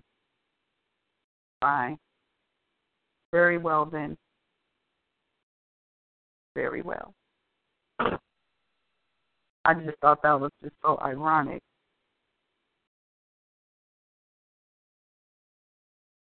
But you know what, though? But then you can't. We have to remember, though, even in the midst of the storm, he's in the boat, he's in the car, he's with us in the storm. Mm-hmm. That's what we have to remember. He's with us in the storm. And that's what we forget. We think that, we're going through the storm by ourselves, but he's actually there. He's actually there. And if you remember that, the storm won't be so scary. The storm won't overrun us at all. And that's the difference between us who believe in us and those who don't. They see their storms and they think they got to do it all by themselves. Whereas with those of us who believe, it's just like we know that we're not doing it by ourselves. Yeah. We're not doing it by ourselves, not by a long shot, because not only do you have the Holy Spirit working with you, He will bring people of like faith, that's in faith with you to be your signpost and be that oasis sometimes, where you're able to go and talk to them, and be able to rest from it for a minute in case you have to go a little bit further, But we have to remember we're not doing it by ourselves. That's real key, because I know that has always been an issue of mine. And Sam he called me out on it yesterday, and I had to laugh when he was praying for me, when he said you have to be in control.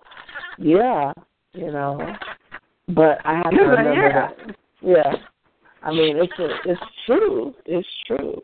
Because this is how bad I am. I don't like driving with somebody unless I'm driving. I know people like that. I know a lot of people like that, actually.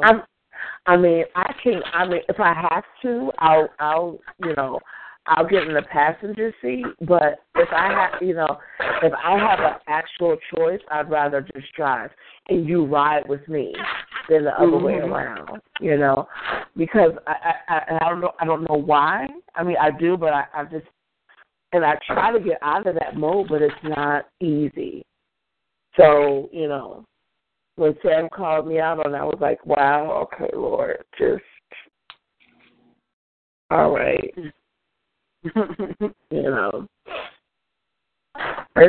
But I'm getting better. I am getting better. I just, when it comes to following God, I'm getting better because I was even doing that with him. Like, I was grabbing his hand and trying to drag him behind me, and that wasn't working. So, like, okay, let's go. I'm going to try and go this way. And, and so this last, let's go on 4 months. No, 4 months. These last 4 months have been a learning to just hold his hand and let him direct how I go. So it's hard. I commend anybody who's doing this for a long time. Sam is, yeah. It's not easy. It's not easy. It's not easy. I did what did you say my name about, woman? Huh? I heard my name. What did you say about my name? All I said was I commend you for being obedient and following what God tells you to do. I've been doing it for 4 months. You've been doing it for years. And it's just like, it's not easy. So, I mean, you could say we. Ask Sam, what you feeling guilty about? I was kind of letting her out and looking at track, and I heard somebody say my name. That's all. All right, Shamal. We've been saying your name all morning. Well, anyway, whenever could you all pray for my child? It's her mother's birthday today, so she ain't feeling it. Oh, okay. All right. Most gracious and Heavenly Father, we thank you for our mother, those who are here and those who have gone on, Father. But this day we're praying for Morgan Farley, because today is a day of remembering the birth of her mom, a day that would have usually been a day of celebration of presence and joy and singing. But today is with a heavy heart that she acknowledges the birth of her mother because her mother has gone on. And so, Father, we're praying right now that you will give her strength in her spirit, in her body, in her mind. We ask that you will give her a peace, oh Lord, that only you can give in this time of remembering all that is being lived. But Lord, help her to remember the good times. Help her to find a memory that will give her a joy back on the things of her mom, so that she can go through this day thinking on all the stuff that has been done instead of the stuff that has been missed. And Lord, we just thank you that you will give her a peace in her spirit. We thank you for the peace right now as you give her a warm hug in the spirit realm, oh Lord. Let her feel that she's going to school on the bus. Let her feel it, oh God. Just that one blanket of your peace to come upon her right now. In the name of Yeshua, we pray. Amen. Amen. Amen. Amen.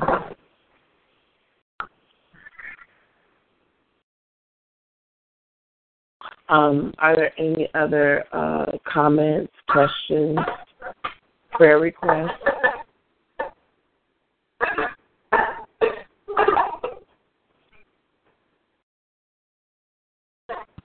I got one comment on the lesson. He was talking about, when you're talking about Abraham going into there and how he changed. And I mean, I really, back in the times and all the different stuff, about, I'm not getting into why he did it, but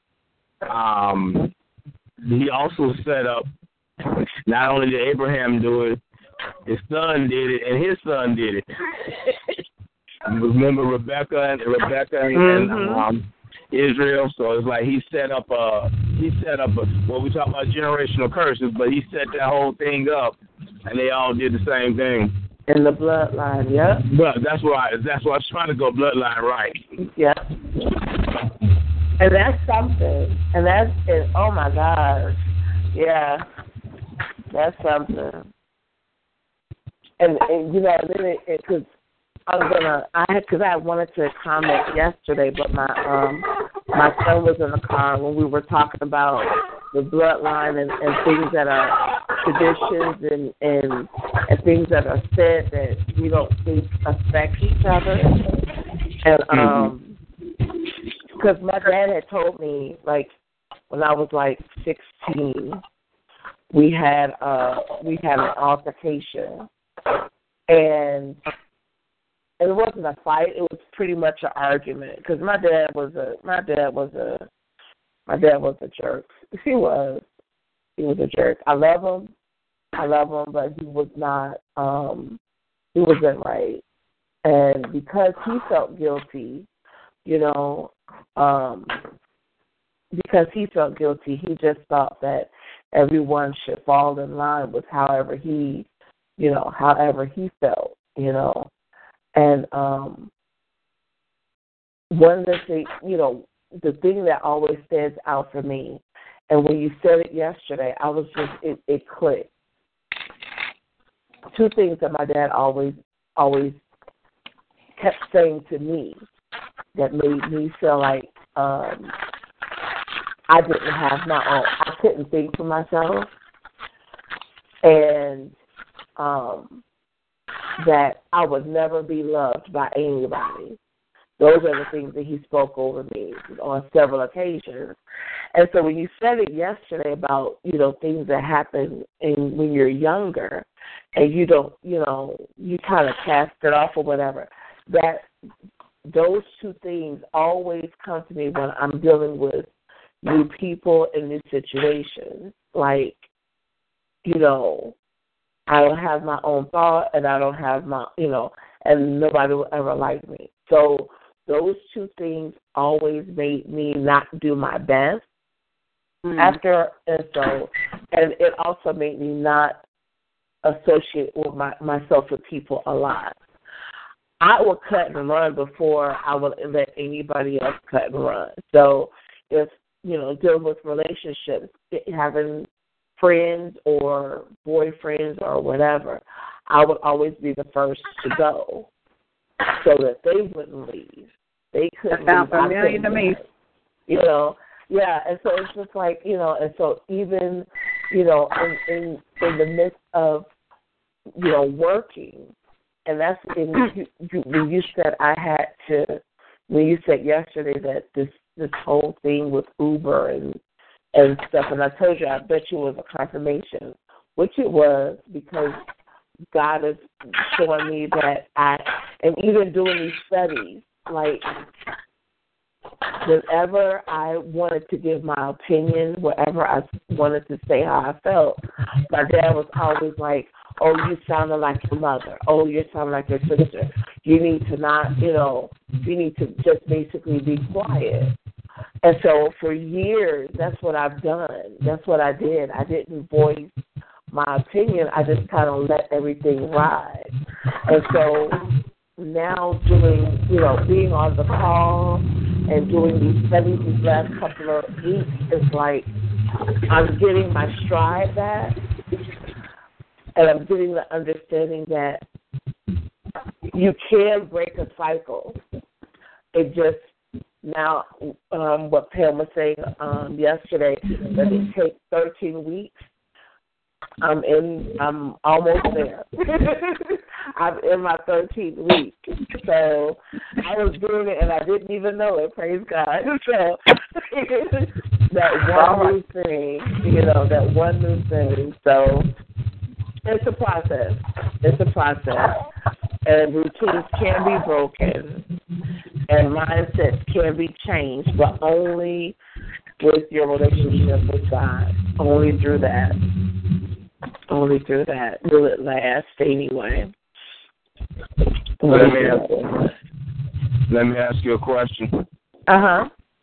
So since you brought it up, so can you compare Abram as far as his journey with the whole thing with Sarah, still not trusting God and going in that direction but not fully convinced, to that with you driving an Uber? Oh, I can't hear.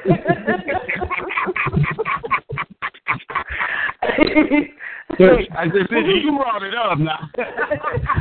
I'm not even gonna lie. You know what? Because one, I had told my daughter, because I was so excited to do Uber. I was like, I'm gonna go out every day, and I'm gonna minister to people, and I'm gonna do X, Y, Z, and this and that. And so one day I went out, and I kept getting men, not just one. I was getting groups of men in my car, and I wasn't feeling that. I was like, I can't do this. I can't. It was making me itch. I was so like, just fearful. But understandable. But then it's like, now, since Sam had to bring it up, but knowing that, I had to keep telling myself, well, God told me Uber is what he wants me to do at this point. So if he's already said do it, then who am I to say I'm afraid of it? God doesn't put us in situations for us to get hurt. He doesn't do that, And so I'm like, he wouldn't put me in a situation knowing I'm going to get killed, But I have to be so in tune with him that he tells me, okay, today, don't drive today. Today's not a good day. But he'll tell me to drive tomorrow, that type thing. So I've been listening, on that score. Because I don't know if I told you guys or not, but I think I did. But that's why I know I'm trying to stay more in tune with the Spirit, because I needed to get the tax for my car, and he gave me just enough passengers, which and I got the exact amount that I needed to get the sticker for my car. And it was just like that, I said, I was like, Lord, I need you to direct where I drive, and direct what customers I get, because I need X amount of dollars, and I need to be done by this time. And sure enough, I got just the amount of customers I needed and was done by the time that I needed to be done. And it was all by making sure that I was listening to him, So it's a process. I'm still working on it, Sam. I'm still working on it, Lord, But it gets easier. It does get easier. It does get easier.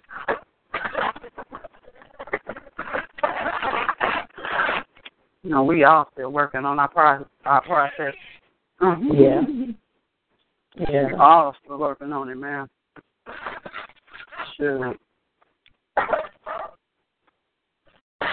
But that's the thing, and even listening to Pam's, mastermind, we have to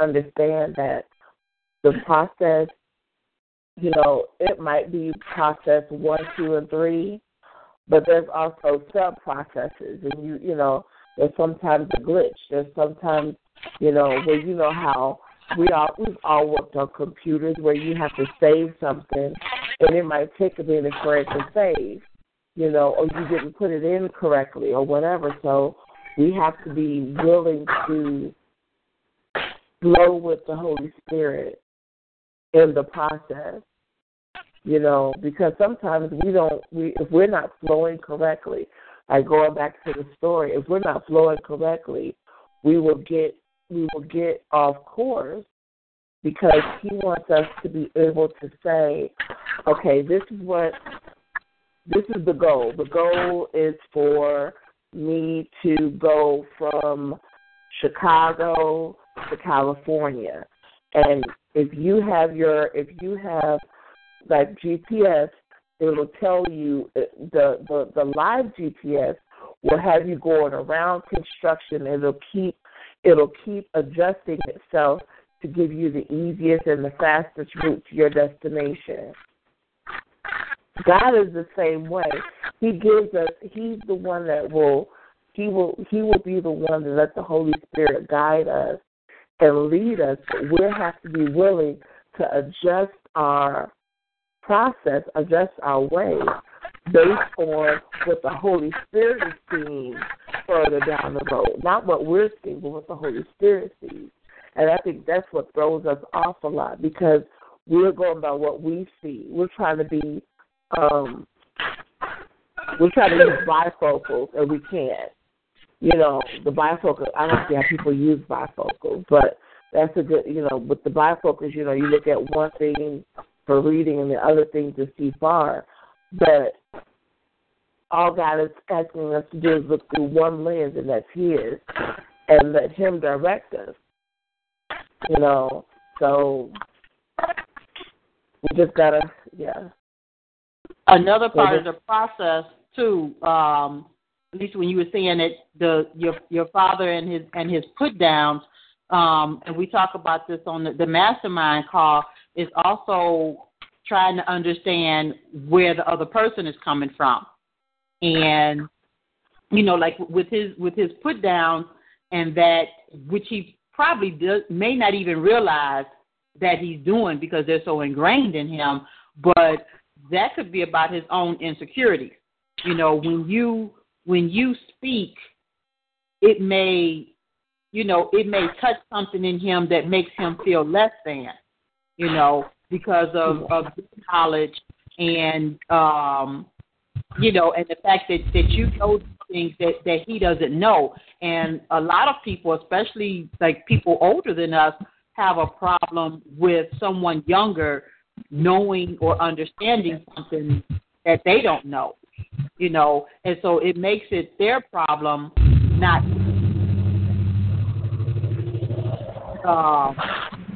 take your emotion out of it and just, look at it, I guess, and that might help you also on your journey to letting go of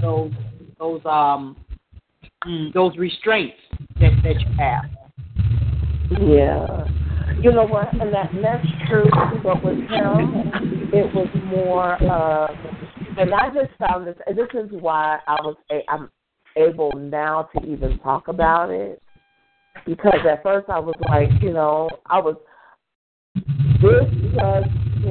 was like the last little bit of, I'm letting all the past go type thing, and I just found out, I figured out, like in the last 4 months, talking to another individual who knows my dad, and she summed it up for me. She was just like, you know what, your father, what my father does is if it's not about him, he doesn't really care.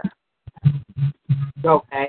And he has a thing like it's his way or no way, and that's where my control issue comes from, Sam. I know, but it's his way or no way, and if you don't conform, then there's an issue.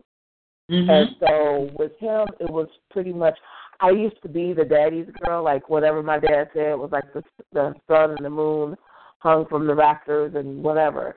But after I found out what he was doing, because he had stepped out on my mom, after I found out what he was doing, I didn't respect him anymore.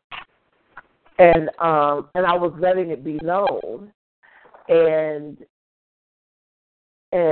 he didn't appreciate that, you know, and he didn't appreciate the sharing of feelings, you know. So it was pretty much even with me coming to him respectfully, he still was just like, you're talking, you know, you're not talking for yourself. You're talking what you heard. Da, da, da, da. So, and even and I was, you know, when I was in my 20s and 30s, I was trying to get him to understand why there was such animosity, and he still kind of like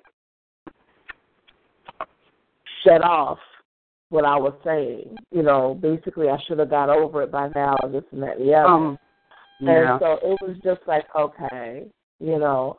And so, but then, like maybe 5 years ago, we had a come to Jesus moment or whatever, and he totally forgot every conversation we've ever had about the way he spoke to me, and he totally denies everything that I remember. And so I'm just like, okay, you know, and I think without, you know, they always say women have to have closure. Some people, you know, some things you're looking for an end to it. And I think that's why we get so caught up in routine and tradition without asking questions and without, you know, without going to the source of our issues and really knowing why. Like we were talking about on Mastermind, you know, we're stuck in that routine sometimes, and that was me being stuck in the routine. But after the realization came that if it wasn't about him, my dad didn't really, you know, it didn't matter, then I was able to let it go. Just like the lady, you know, just like the thing with the roast beef yesterday. Why? You know, once we get an understanding about why we do something, we can stop the routine. You know, why do you overeat? Why do you, you know, snap off at people? Why do you shut down when, you know, when bad things start happening? Why do you run when things start getting too serious? It's like once you understand the why, you can break the routine. You can break the cycle, and you can start healing, and you can start doing things different. But without asking the questions, though, we get stuck. And that is why we get so far off course, and we look 10, 20 years down the line, and we're still doing the same thing because we don't ask questions. So we have to start asking why, so we can be released, so we can get free, you know, and break the bondages that we have, you know, because that's what God is looking for us to do, just ask why, and He'll reveal to us why it's this, why it's that, and help us, you know, and help us work it out. Will help us work it out. Yeah, I know I'm a big why asker. I think that it's my psychology, you know, my psychology roots too. You know, you're trained to that you have to understand the why. And you know what? One thing I found out about asking why is that in certain situations, yes, it's, you know, you do need to know, but in certain situations, it will leave you stuck. Because I know it left me stuck for a long time. Well, why? And, you know, you can't, it's like you can't move on until you get the answer to that question. Why would this person do this? I don't understand. Why? And then you get stuck because you really feel like you can't, until you get that, you can't move on. The problem is sometimes you never find out why. Right. Sometimes the other person has no freaking clue why they're doing what they are doing, or why they did what they did, or why they went where they went, why they said what they really, really don't know. Well, they don't remember. Mm-hmm. And the hardest thing is letting go when the question of why is never answered. That's hard because sometimes we feel like it's like saying it's okay. Just like for unforgiveness, we think that, sometimes to forgive people means that we're saying that their behavior is okay. And so, sometimes that's a big hurdle to jump over. But you know what? True enough, you do sometimes have to walk away from the why, but a lot of times also what will happen is that it will be revealed to you when, I guess we could say, when God feels that you're ready. At a point in time in your life, and I realized that with my own family, of not understanding why my siblings had such a problem with me, and I knew I hadn't done anything to them, so basically I just stopped thinking about it. I didn't understand why, and at that time I couldn't ask because no one, they didn't look as having a problem with me. I was the problem. So, a situation like that, you can't ask for, to get clarification, because if they're thinking that you're the problem, then everything is going to be, about you, and which is untrue. And so therefore it's either going to make you angry or more confused. And so I just, left it alone or whatever. But in this journey that I'm on now, and having hit rock bottom, it revealed so many things about, about my family and that. And I didn't have to ask questions. The information came to me. And, it was definitely eye-opening. But the major thing was that it answered, a lot of the questions that I had. And it made sense. It was confusing in a way, when I found out, that my mom was at the core of it all. I still don't quite understand that aspect of it, but at least the questions in regard to my siblings, I understand that now, and so sometimes it'll be revealed to you, down the road. And so, I'm hoping that one day perhaps, I'll get revelation as to, my mother's true motives about, the things that she's done. But in the meantime, I just try and remember that, that she's human and subject to, to be fallible, and, and try and keep it in perspective. It don't always work, but I make an effort to look at it that way, because that keeps my emotions in check, and so I'm not so focused on the negative, and and can try and try and focus on her more so than on her actions. Right. Right. And that's another thing. That's one of the things that God is working, I think, with every person that's seeking to get deeper in Him, that we have to,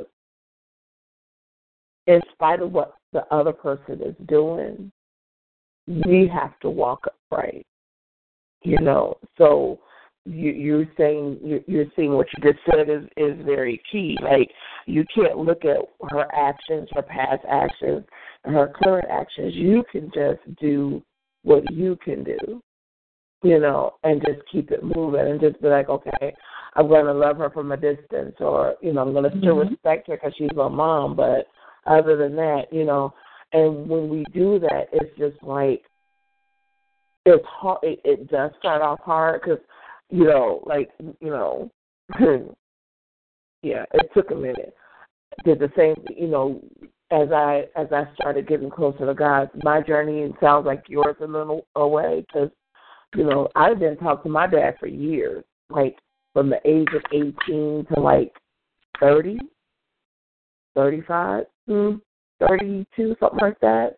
Mm-hmm. Me and my dad hardly ever talked, ever, not even happy birthday. It was my sister who did all of the talking with him. And it was just not until I started the journey back to God and just really studying and trying to trying to make him the focus, I knew I was an error. So I tried to reach out to my dad and stuff, and it's still hard because it's just like, we're not as close as we should be, but we're not as far as we were. But it works because I know who I am now and whose I am, and it's just like, okay, no matter what, I got to do what I have to do. I have to do my thing, and be respectful and honor and thus and so. And I feel like it's hard. Yeah, I mean, if you don't have that relationship, that foundation relationship, even if later in life you're able to come to a meeting of the minds, you were still, like robbed of that. My, like I said, my one sister and I, we, made efforts to work through, like some of the muck, and, we're at a much better place, but we still don't have that closeness that sisters, have. That a lot of sisters have, because at the time when that relationship should have been created and molded and solidified, it was being attacked, and it was being broken, and so that was at the core. And so then now as adults to try and go back, you can't do that. It's like, you can't put the toothpaste back in the tube type of thing. So we have an understanding, and we know why, we know why our relationship was the way that it was, and we make an effort to do better. But those lessons, those things that were told to her at a formative age, they're still there. And sometimes they still rear up. My mother can still say something to her about me, and she'll immediately take it as truth and then stop talking to me, and then later on realize, okay, this is mom at the same old tricks again, and and then come around. Even though she knows that it's not true at this point, but still, if it's at the right time, right? Oh, it still, like triggers that, like for her. And so, you can make an effort, and at least her and I can talk about it now, because, she'll call and she'll tell, like, I haven't talked to you, because of this, that, and the other, and, and so on and so forth. And so we can at least talk about it now, whereas before, that would have never, like happened. And so it helps in, like in the relationship, but it still causes, like a problem, because you just cannot get that closeness. Because when it should have been forming, it never was allowed to do so. It's just interesting. And when you talk about like not speaking to your father, from the time that I left college, I think I may have only encountered my stepfather maybe 2 or 3 times before he passed, and with him, there was definitely hatred. There was not like dislike. It had escalated to the point of hatred until I think I mentioned on the call before, where I read or heard a pastor say, when you hate someone, that doesn't affect the other person. It just affects you, because they're living their life, and sometimes they don't even know that you hate them. They're living their life and enjoying it, and you're the one walking around with all this hatred and bitterness and so on and so forth.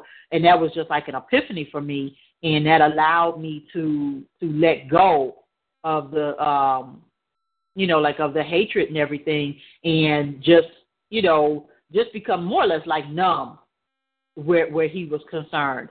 And like with my mom, my epiphany with her when I realized that I love her because she's my mom, but I don't always like her. Mm-hmm. And that was my floodgate where I was like, okay, this is how I deal with her. Just acknowledging the fact that I love her, but I don't always like her. And it helps me to keep it, like in perspective, and to not, like I said, to not focus on her actions so much, at least not all the time. Every now and then she still goes there. But, but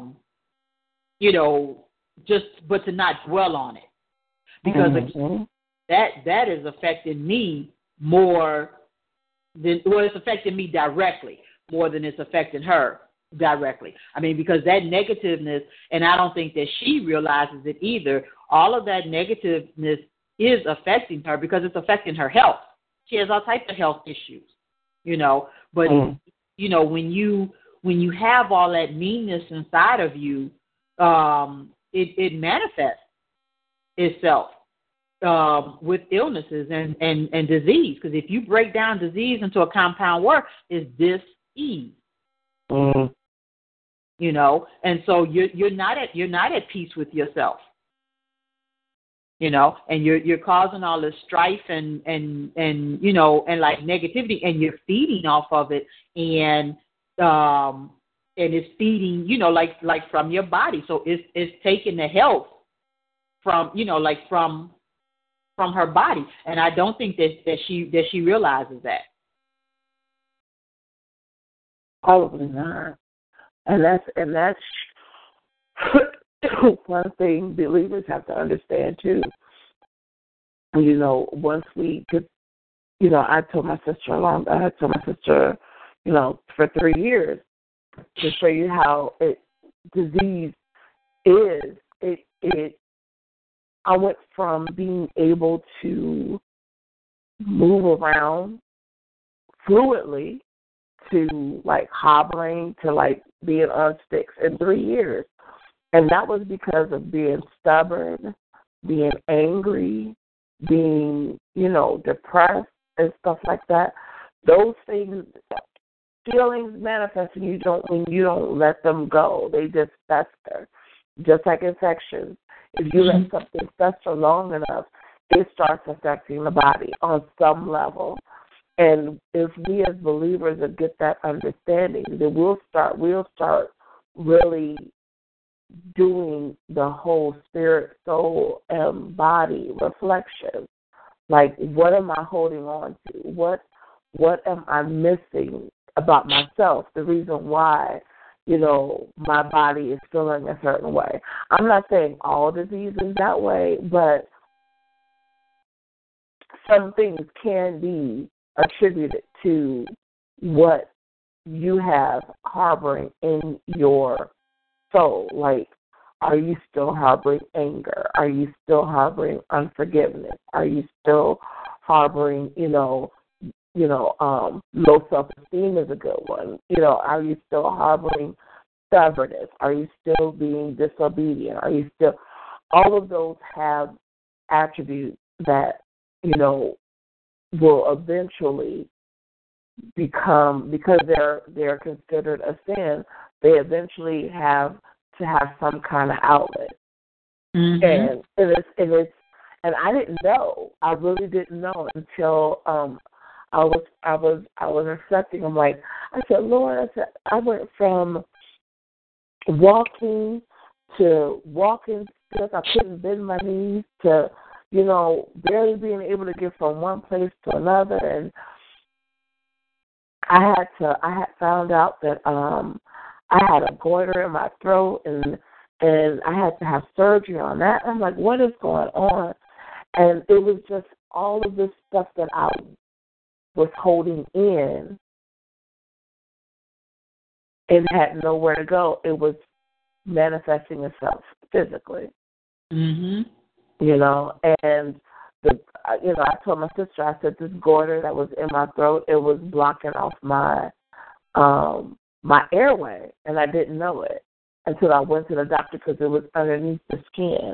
And that, and I was just like, wow, and it was like the size of an orange. Wow. And it was pressing up against my windpipe. I mean, I couldn't walk from my car to the house without getting winded, and I didn't know why. And the doctor was like, let me take a look at took an x-ray of my throat, because when you looked at my throat looked, it was like a little lump, but nothing to be, like, oh, okay. And found out that it was pushing up against my airway. And he was like, if you didn't come in if you didn't check it sooner, it could have really pushed it would have obstructed your airway. And it was just like all of this stuff that I wasn't saying. I didn't talk a lot. I didn't express myself. And so I told my sister, I said, I wouldn't be surprised if this thing comes out and it has nothing but words on it. All the words that I never said, So it's a thing. Spirit, soul, and body. I'm so glad we're learning about it. I am. I'm really glad, because it's needful. It's needful. And you know what? And you sound like a friend of mine. Her and her mom have always been that way too. And I tried to, and I, the difference between you and her is that you're trying and she's trying, but you have understood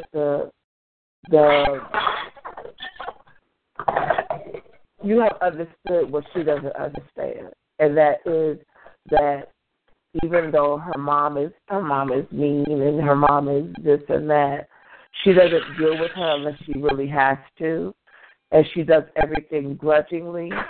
She's trying to honor her by, still being there for her and doing stuff for her, but she does it grudgingly. And there's not that lightness about it. Like, even though your mom is still the way she is, and you still have to deal with her, there's a lightness in what you're doing. And continue to let the lightness flow, because the thing is, there's something, and I'm still gonna shut up after this, but when it comes to are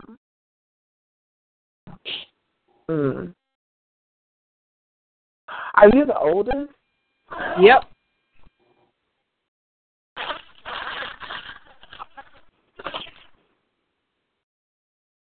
Is everybody else like half brothers and sisters, or you're all full blood brothers and sisters? I have a different father than they do. It has nothing to do with you. It has nothing to do with you. I mean, you will never, and she will never tell you why, but it has nothing to do with you. Actually, I know why. Yeah. And you're correct. It does not have to do with me. I think I shared this on the line one time also. I mean, I've never met my biological father. And the story that my mother told about him, he was older than her.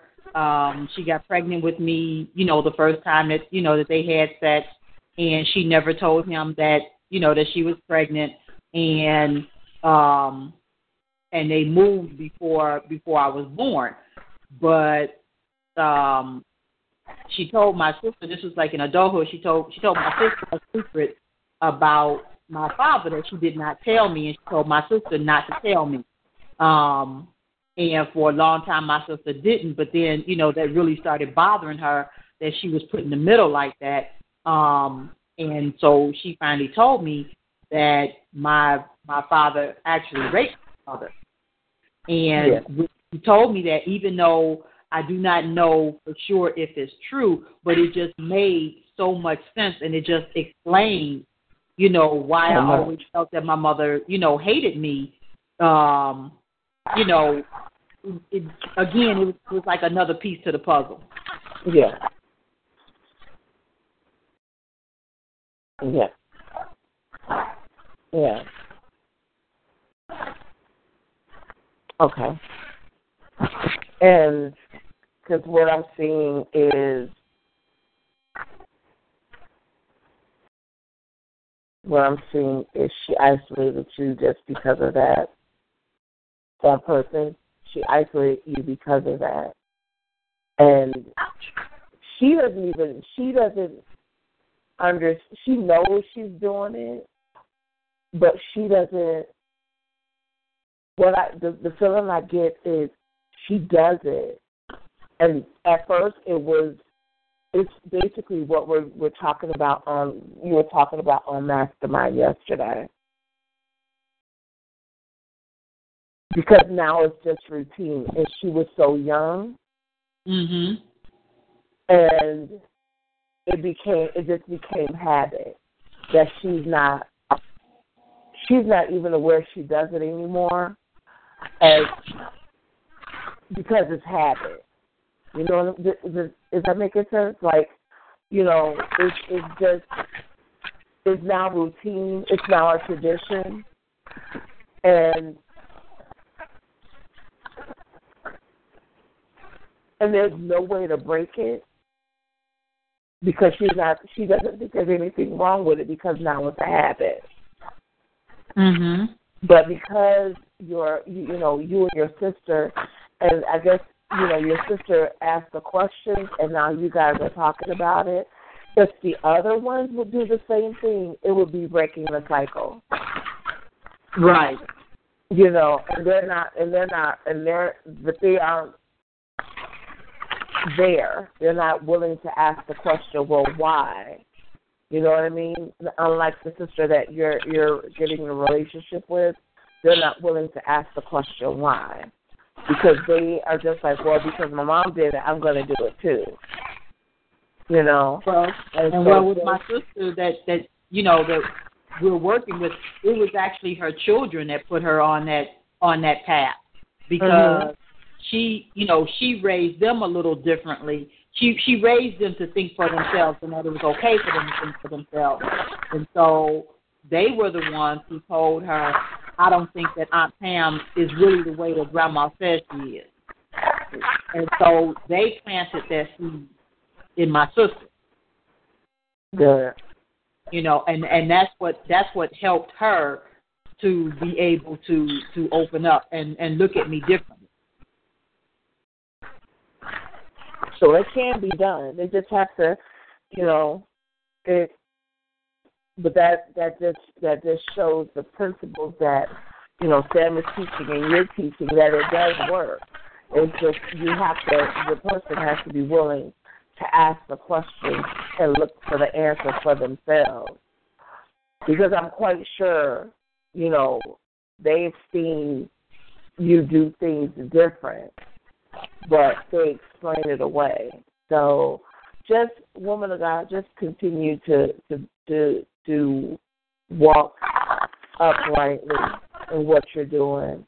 Just letting them see the God in you and you gaining your relationship, with Him, and eventually they're going to start asking questions to the sister that's changing. And, unfortunately, years have been lost, but you can regain those years that the cankerworm has taken and the palmer worm has eaten. And God can restore all of that. He can restore all of that. And I have gone over my time. Does anybody have any other questions or prayer requests or comments? I would love, I would love, I don't know that I have a special prayer request, just, but I would really, okay, I'm doing it again, like I'm trying to stop myself. Just for faith, last night when we were talking, I'm going to make this quick, we were talking at the meeting and just talking about how all of this unfolded. And I was talking about the conviction that I felt yesterday with the pastor's sermon, bless you, when he was talking about there needs to be a revolution in the church Because when his style is, he keeps everything. We have a lot of NIU students, a lot of college students, so he keeps everything current when he speaks, current and informative about politics and, what's going on in our society with black people and all of that stuff. And I felt some type of conviction when he was giving a message because he was talking about things, like in our community, our kids don't have a lot of the things that other kids have, and we have resources, meaning people, right in the community, and they're not helping, and, all this and all this and all this, and I was like, oh, I felt like I was getting kidney shots the whole time, because, not that he was trying to do it, but because I know that God has spoken to me so many times about these the schools that I need to be doing here, the programs that I need to be doing here. And I really, really believe in my soul that he released me from my employment so that I could do certain things.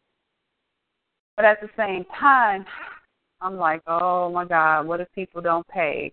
What if this? What if that? What if this? What if that? I don't want to be in financial straits. I'm fine right now. I can't go and, be in a position where I don't know how I'm going to pay this. I don't know how I'm going to pay. I said I can't.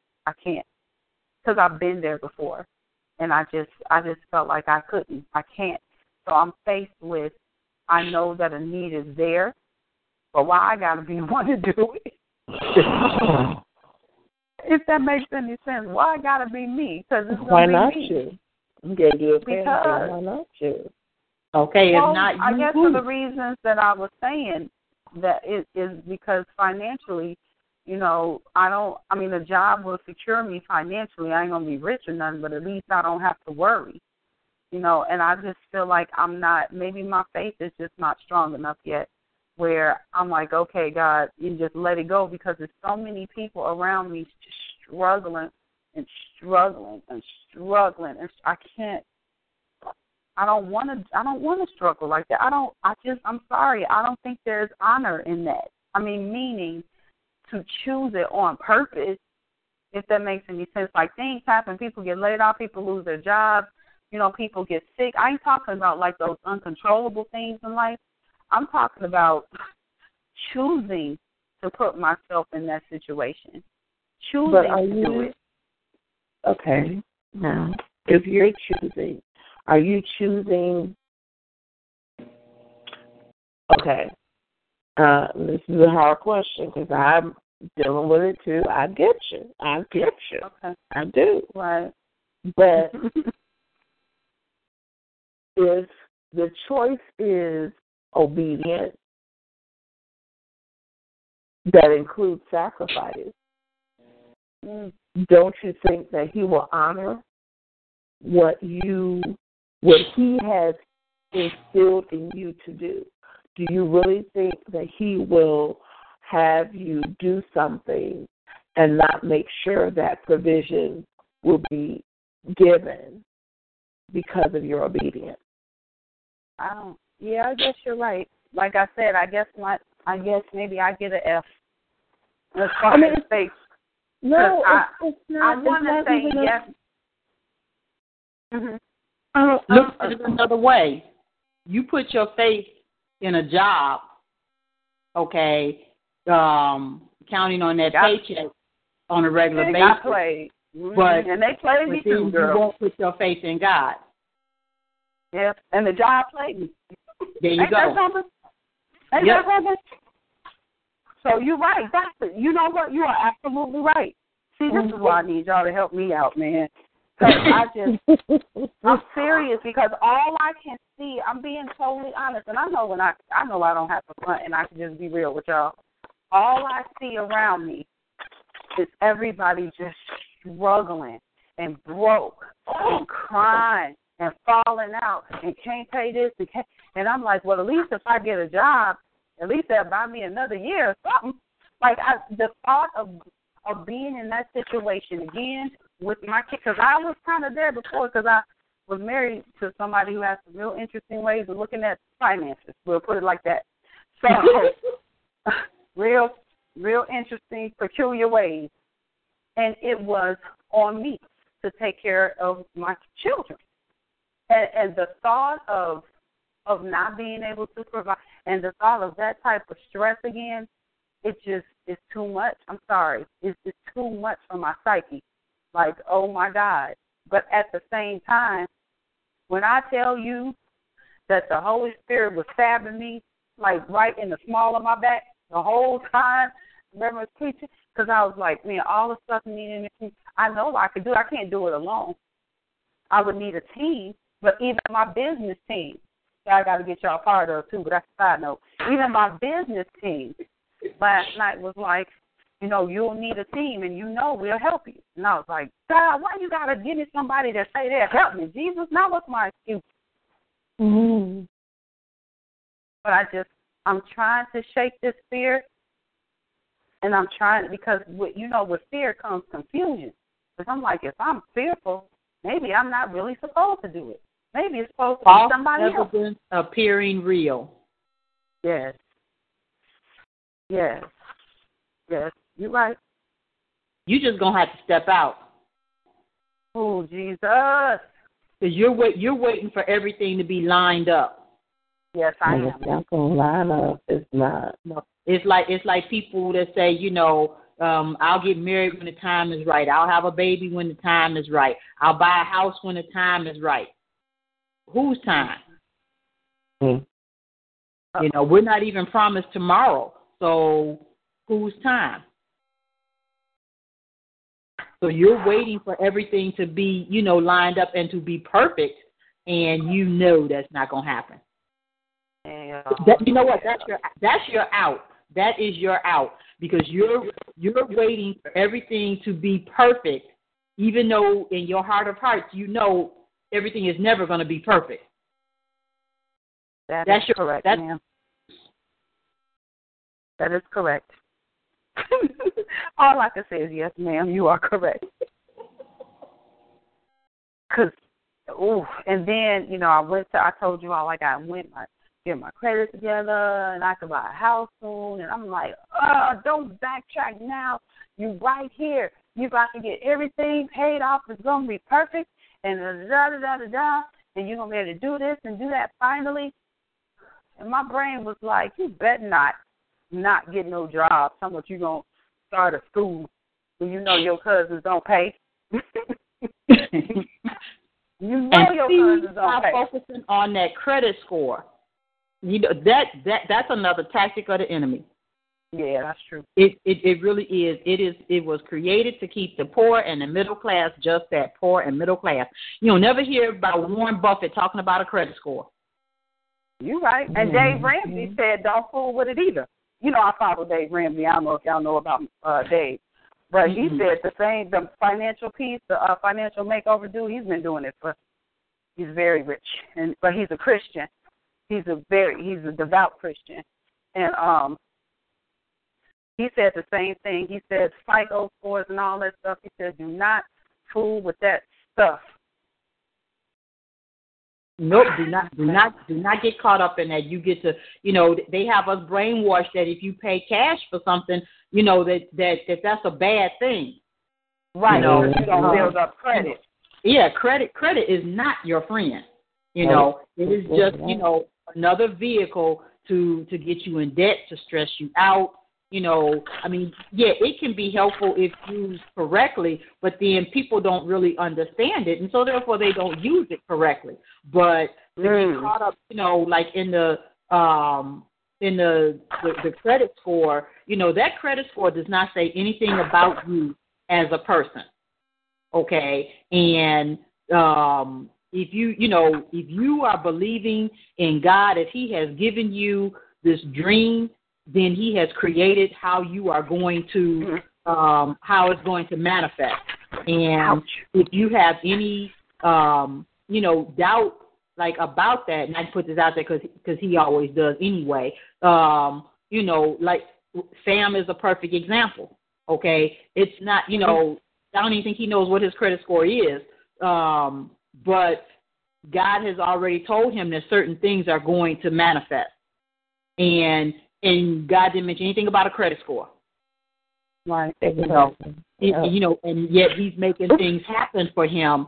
And again, it has nothing to do with a credit score. So don't focus on that. Quit with, all your excuses, because that's what they are. Oh, no, my big sister didn't tell me to stop my foolishness. Let all of that go, because the bottom line is, if this is something that God has put in your heart, then he has already created the path for it to manifest. He's just waiting on you to get on board. Oh my God. And let me be honest and tell you all one more thing, because, Felicia, I want to keep you on here till Jesus come back.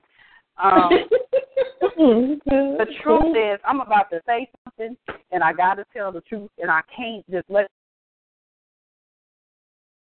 telling the truth that God loves. You know what I figured out yesterday in that meeting, my business meeting? I've never really had to, I don't know what it's like to struggle.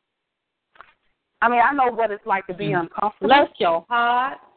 But I don't really know what it's like. I know what it's like to not, but that's because I wanted to be a gypsy. See, when I struggled, it was because I put my own self there, because I wanted to be a rock star. I don't know what the heck I was doing. So that's why most people struggle. Yeah. But see, here's the thing. Every time I needed anything, when money got low or when I needed anything, all I had to do was call my mother or call my whoever, and they just wired the money to me. I never went without for long, because they would just give me the money. I did for a while. I want to make y'all think I just never, I found a way, and I had my businesses, and it was great, but to really, really struggle, when I did really, really struggle, it was because my pride wouldn't let me, contact anybody or whatever, but I knew always that I didn't have to, and that at any moment in time, somebody would come and pay my bills. Okay. So maybe subconsciously, and I'm being honest, subconsciously, maybe I'm afraid of because I'm not going to do that no more. I'm not there anymore. I was young then, younger and stuff. But now I just feel so, I don't know, y'all. I don't know. I'm just confused. Well, I ain't confused. I know what's needed. Put it like that. I know what's needed, but I'm just like, man, what am I supposed to be the one to do it though? You remind me of the child that does not want to grow up. I say you are reminding me of the child that does not want to grow up. Oh man. Well. Oh, my God. Let me go. I'm sorry. Let me go somewhere and stop the bleeding. Because you've always had that lifeline, okay? And so now you're saying, okay, well, I don't want to do that anymore. But if I don't do that and then I get in trouble, then what do I do? You keep, you're coming up with all these what if scenarios. Worst case scenarios, that's what your focus is. And the energy flows where attention goes. And so if that's what you're going to keep focusing on, then even if you step out, that's where you're going to go, because that's what you keep thinking. So instead of thinking that way, why not think the opposite way? Remember that God gave you this dream. Okay, and that he has it worked out. Start thinking about, the end game. This is what you envision, how it will be if everything goes as it's supposed to. Knowing, that you are going to have some stumbles, and pitfalls in that, but still focusing on the end game instead of focusing on all the what ifs. What if this happens, and what if that happens, and and so what if it doesn't? Oh boy. Because in the long of it, we're still. You were saying that you depend on, you had your mom and you had your mom to fall back on, and when things were rough. Think of God the same way. That's pretty much where this is leading to for you and anybody else. It's like he wants you to say, okay, Lord, you know, this bill is due. Sam is, I know Seth said he hates it, but Sam is our living example of, okay, Lord, you know, I need to pay this bill, and XYZ, this is what I got. What can you do for me, you know? I mean, he's faithful, you know, but the difference between God and your mom is physically there, and you see her, you can touch her, and you know, whereas God is, you know, he's intangible, and it's all about, you know, it's all about having the faith that he'll do, you know, and even we have to remember that he's done it before, he'll do it again, you know, and that's an ongoing thing, and we have to renew our thought process, because he, you know, we look at the time, and we look at the situation as dire, and he's like, I got you in the 10th hour, I got you in the 12th hour. When you think that time is up here, you know, an extension is given, money is given, the whole thing disappears. I mean, all of those situations come up. We just have to, you know, because I feel you. I mean, you ain't missing nothing in the struggle. You're really not. It's so overrated. The struggle is overrated. You said it ain't nothing noble about that, huh? I ain't gonna say it's overrated, but it is so. I mean, because you know what, the struggle is as hard as you put it. Because I was telling my daughter, I said, if you look at even, you know, African, you know, their struggle is real, you know, and they are the most happiest people in the world. Yeah. You know, it's their perspective, you know what I mean? And so we just have to, that's what I'm saying, it's overrated. I mean, the struggle is as bad or as good as you make it, as you perceive it to be. Pain is inevitable. Suffering is optional. There you go. And then, you know what? And then I said, okay, so while you all were just talking, I was like, okay, they right as usual. All right, fine. So what if I work another year and then try to save, and then, you know, when I have some savings and pay off some stuff, then I'll do it. You gotta. I'm so serious. That's what I just thought. I promise you, I was like, I could pay off the van. I could do, you know, have some pay my rent up a few months. I could do this, and then I could do that, and then I'll be straight.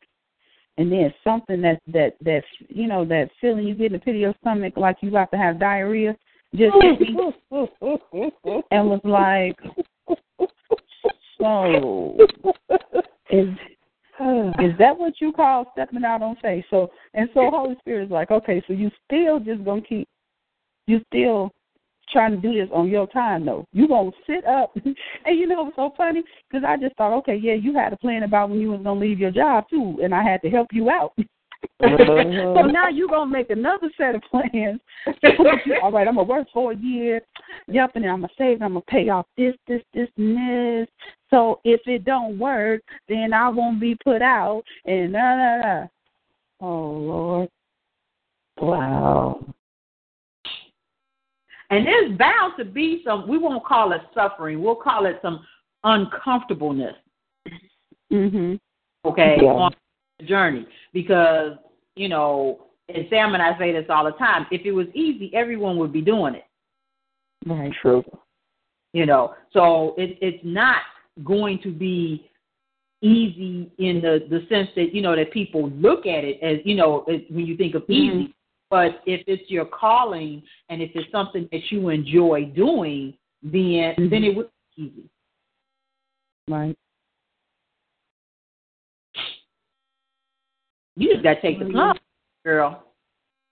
No, I want to. I'm every single time, you know, he, like in church, you know, when he talks about that, and I know because not many people, well, number one, the difference between me and a lot of other people is that not many people, like who are educators and stuff, not to say none, but not many have lived my life. I haven't worked a structured job for most of my adult life.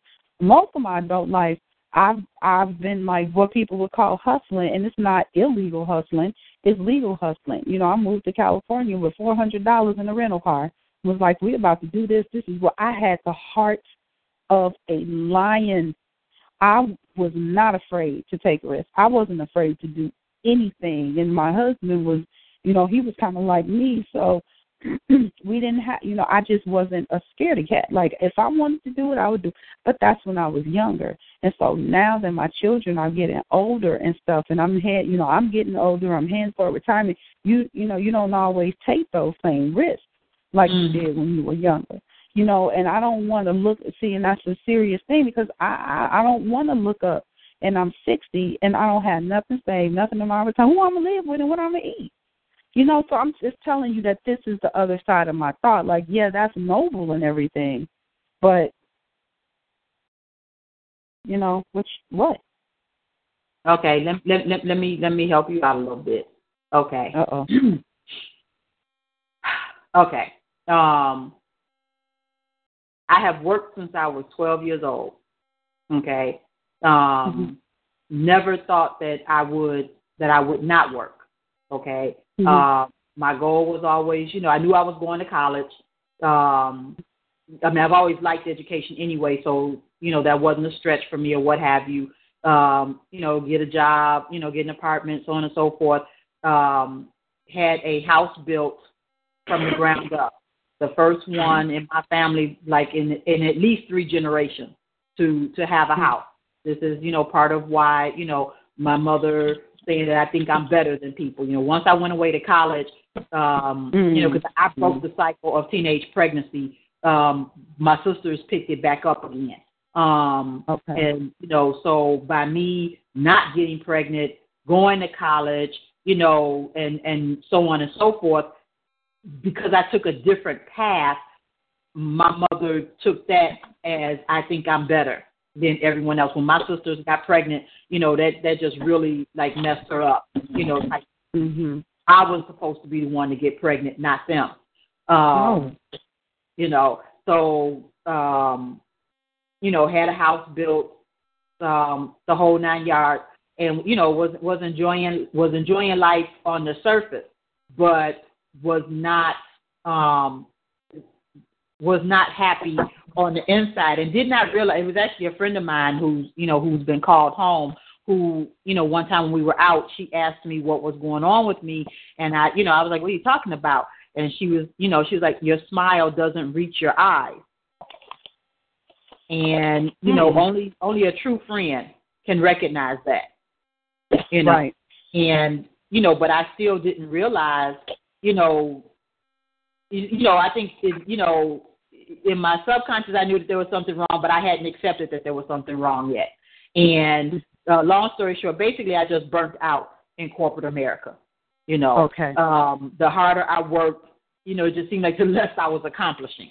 Okay. And when I remember when I bought my house, I was like, you know, if I got to work 3 jobs, I'm not losing this house, and so on and so forth. And when I was doing consulting work, and I was making really good money and everything, and an assignment ended, and there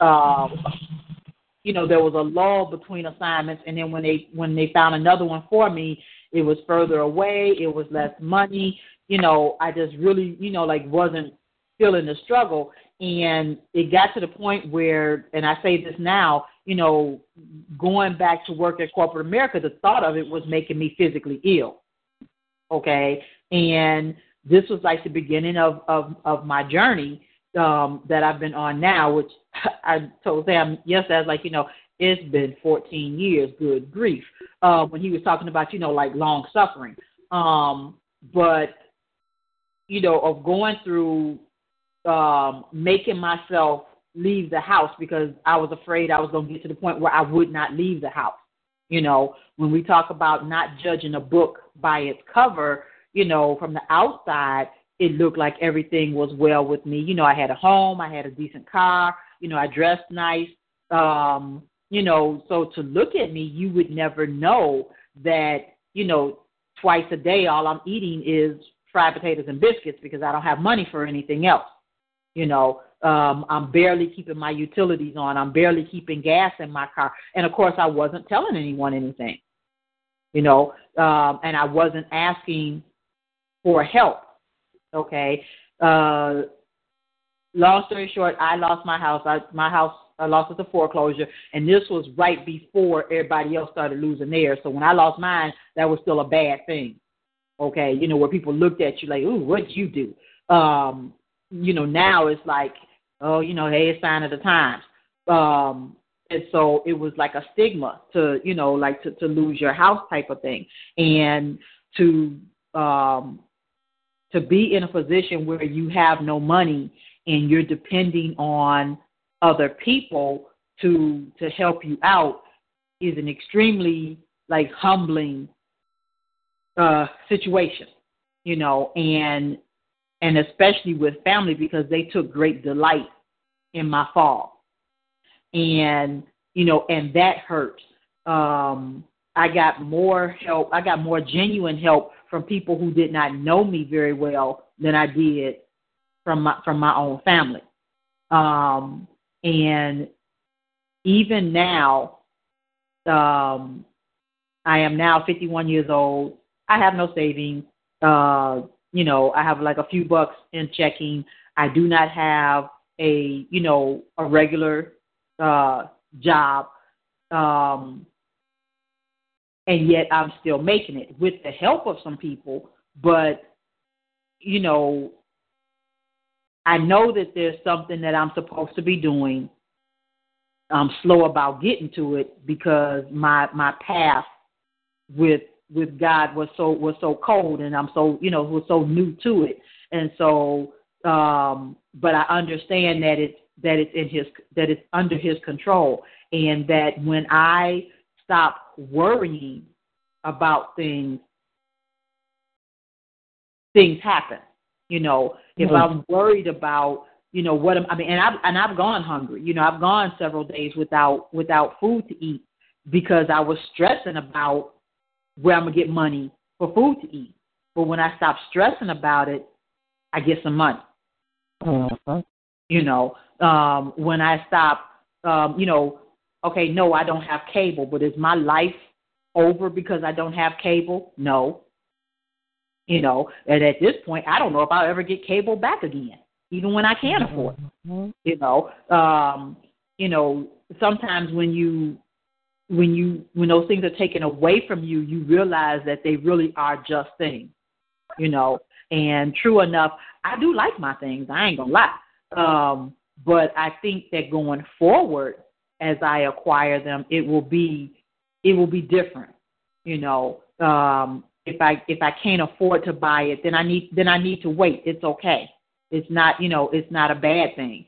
And I do think about the, you know, like the future and older age, because we know we can't depend on our government.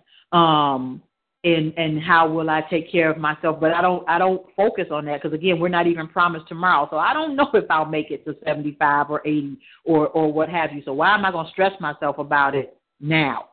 You know, I just have to believe that if I am blessed to make it to that point, that, you know, that there will be a way for me to take care of myself, and instead focus my energy, you know, like on now. Now there is something that I am supposed to be doing, and I am trying to get my mojo back because I used to have so much energy and just be so, you know, gung-ho, and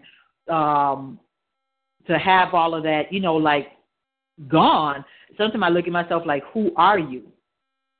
You know, but I do believe that I'm being, I don't know, reborn, recreated, whatever the case may be, and I trust God. I have no choice but to trust Him. I truly would not be here, be where I'm at, and it's not my ideal situation, but I do have a roof over my head and a safe place to sleep at night. I do have food to eat. May not always be what I want, but I have something to eat.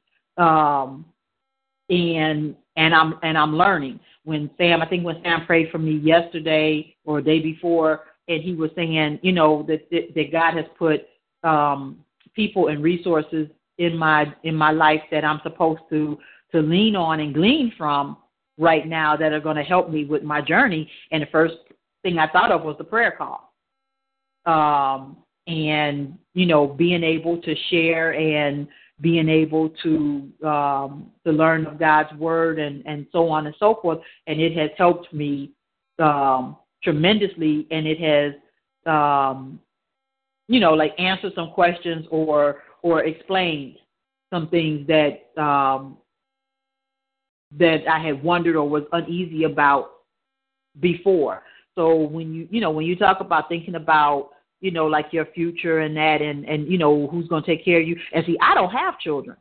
So I really, sometimes be like, who will take care of me when I'm older? I have no clue. Okay. Because I don't even have, any children. So I really try not to focus on that because that's just depressing sometimes. But, you can't let that stop you from what it is that you're supposed to be doing. And I think, like you said, like you were so much of a risk taker when you were younger. And I think, again, that's another one of those societal things because, we think it's okay to be like that when you're young. When you're young, you don't really have any responsibilities and you can do that, so on and so forth. And then when you get older, you're supposed to be responsible. And, and people don't look at taking risk as being responsible. But, like you say, your children are getting older and it's about to be you again. So why can't you take the risk? Mm-hmm. It will, if once your children are out doing their own thing, okay, and you don't have to, worry about making sure that they have food to eat and, and so on and so forth, then, what's to stop you other than you from taking that risk and enjoying life, like you did when you were younger? You're right. Thinking, just fear. Mm-hmm. Fear. It's fear. It's fear of being in a position again where I can't take care of my children. That terrifies me. I'm not going to lie. That right there terrifies me. Now, how old are your children? My oldest one is the one in college. She's 20. Okay. So basically on her own. And then my son is in 8th grade. Okay. He's 14, and Maya, my baby girl, is just turned 9. Okay. But you could also look at it from the aspect of setting an example for your kids. Mm-hmm. That that this is really something that mommy wants to do. That this is a dream, because I'm sure that you have introduced them to God and that. So it's not like that would be a strange conversation or anything, but to to sit down and talk to them and explain to them and and say we may have to make like some sacrifices and that. But and then you also have a relationship with your mom and pull her into it also, because I'm sure grandma spoils her grandkids to some extent. So it's not like, you would totally be on an island by yourself. Right. You still have that lifeline. Not that you want to count on it, but it's still there. But just explain to your children and and to your mom that this is a dream that God has put inside of you, and that that you're going to step out and do this, and that it may require some sacrifice. But if you can, again, focus on the big picture, and that's what you tell the kids. Don't tell them, in the event that that this happens, don't even put that negativity in their mind. Mm-hmm. Stay stay on the positive and on the big picture and what it is that you're trying to achieve, so that they can be on board with you and be thinking the same thing. Because you don't want everybody thinking, oh, my God, we're not going to have food. We're going to get put out on the street. And, what are we going to – you don't want everybody thinking that, No, So just the positive to them, and, you may be surprised. They may get excited about it as well, and then that'll help fuel you. Yeah. And you know what? Here's the thing that's so interesting is that my landlord, because, I'm renting, I just moved here, so, I haven't bought a house or anything. All I have to do is just tell her, she already sent the thing, all right, we're renewing the lease, this is my third year. We getting the party going again, just, let me know, and it's on. So I don't have to worry about a place to live. I've got to pay for it, but it's not like, this transition, I don't even have to go anywhere. I just stay where I'm at. I don't have to move out of the house or, anything like that. It would just be, paying for it every month, but I don't have like whole lot of bills. And I got bills clearly. And I do like to eat sometimes, so I, every now and again I like to eat. So, be able to, cook a ramen noodle or two every now and again. Silly. But, like 3 or 4 of them with a little bit of the season, even if it's just a smidgen for each noodle. But I really, I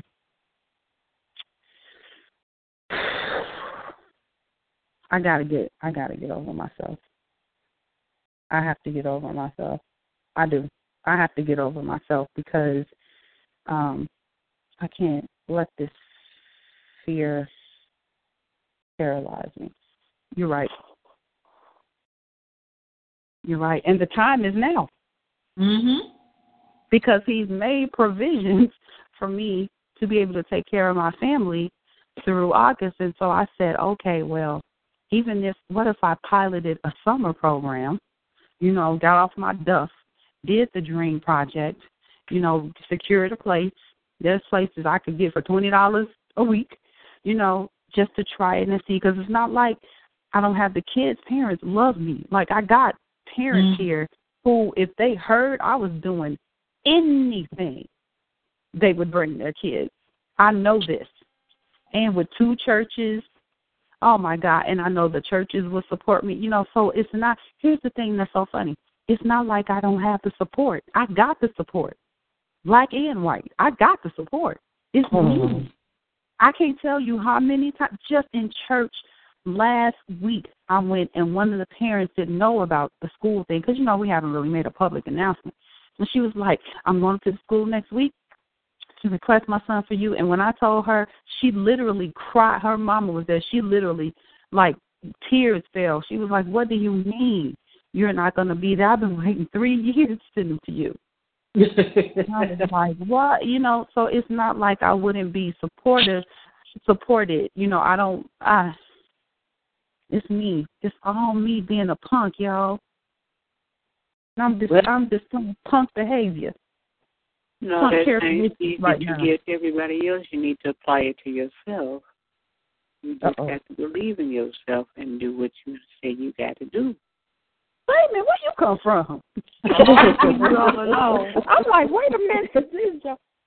Oh, my God. And this sister Reba's been knowing me, for 10, 12 years now, Reba? This has been a long time. And she knows and she's seen me in all my elements when I was supervising the the after school program at the school and and everything. It's not like I know I can do it, y'all. I know I can do it. I know I can. So do it. And that's because you have so many other talents other than just teaching. Ma'am? That's because you have so many other talents other than just teaching. All you have to do is tap into your resources and do what you got to do. And stop playing yourself. I'm playing too much. Okay, y'all. Okay. And don't call a summer program like it's an experiment. Say, I'm going to start with the summer program. Okay. You got to put the right thoughts in your head. Okay. Yes, if you're looking at it and you've just done it before, just like God has sample, done it before, He'll do it again. You've done it before, you can do it again. Okay, y'all. Yeah. The summer program, that's the start. That's how you're going to kick off, everything else. Is going to start with the summer program, then it'll move into the school year, you the big picture. Okay, so what y'all trying to tell me is this resume that I got to teach summer school in Rockford, I need to not put that in. Is that what y'all trying to tell me? We're not teaching summer school. We doing my thing? Basically. Hello. Okay. And it's not really but your thing. Whatever this is going on, it's already been pre-written. God has already ordained it, so why are you doubting it? Mm-hmm. Oh. And y'all know what? I went on to the IRS online and got my IEN, my SEIN number and everything. So I have a tax number for my business. Okay, like girl, why you wasting our time? I don't know, but I'm about to stop for one of y'all come up through this phone on me. I bet you I'm about to stop. You just need to have that extra. Because I ain't gonna lie, I was a little scared. Of what? But you ain't what is out of hand. You needed an amen corner. Okay, you got your corner. Now do what you got to do and stop playing yourself. Okay. All right. So I'm going to finish. So the curriculum, I already pretty much wrote it. All right, fine. Okay. See, you got to do something that's going to commit you. See, that curriculum, that's still the planning or whatever. You can still hide behind that. You need to do something that's going to commit you. So I need to put something out there in writing to where people will see it and hold me to it. Yep.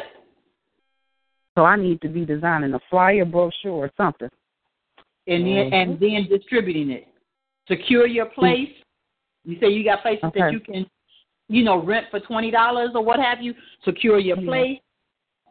And then put your flyers out there. Because, see, once people start calling you, bam, you're committed. The curriculum will finish writing itself. It's not like you don't know it. You're right, because I really know it off the back of something back in my hand. Right. Like I can write curriculum with my eyes closed. That's true. So that's just another stall tactic.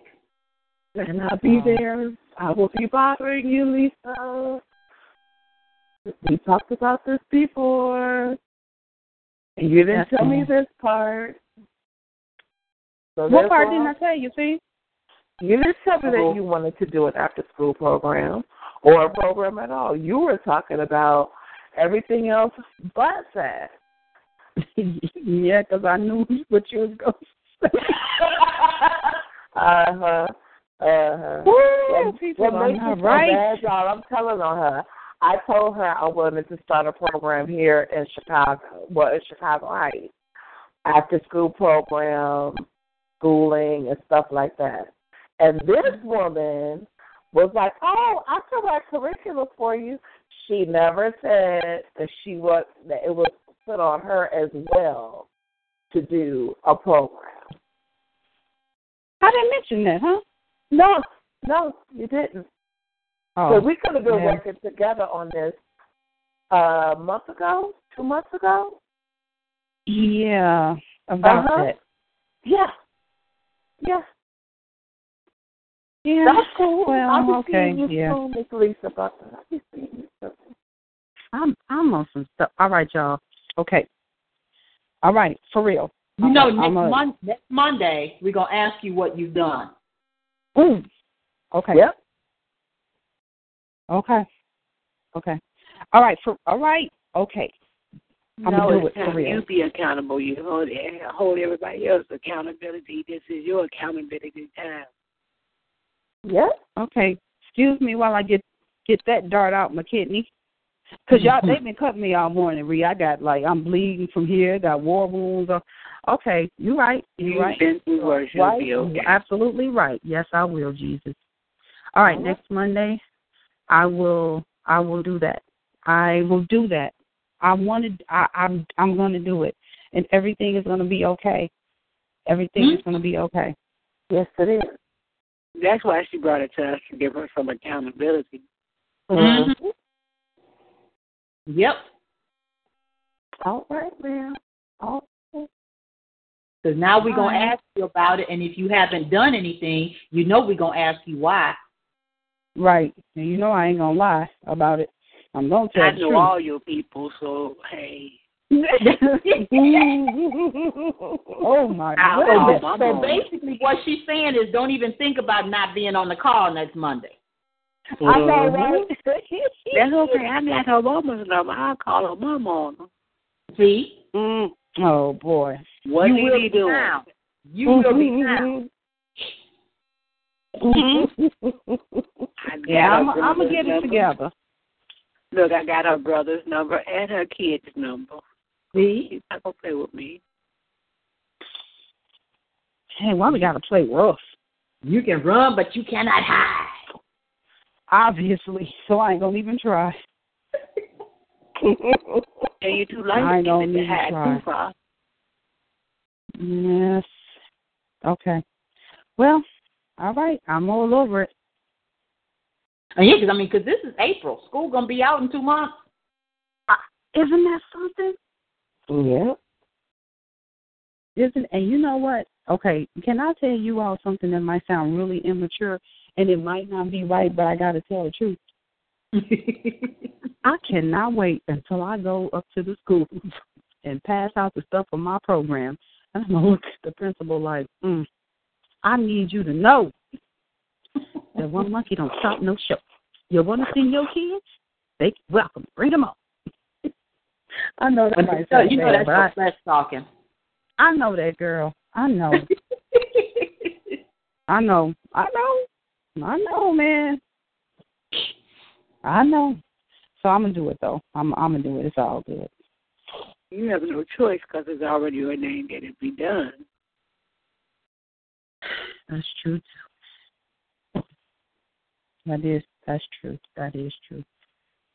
Because I have I went to clean out the classroom and stuff, and I have all my, all my stuff. I mean, I have everything. I got my posters still. I got books. I got 4 boxes of my children's books. I got everything.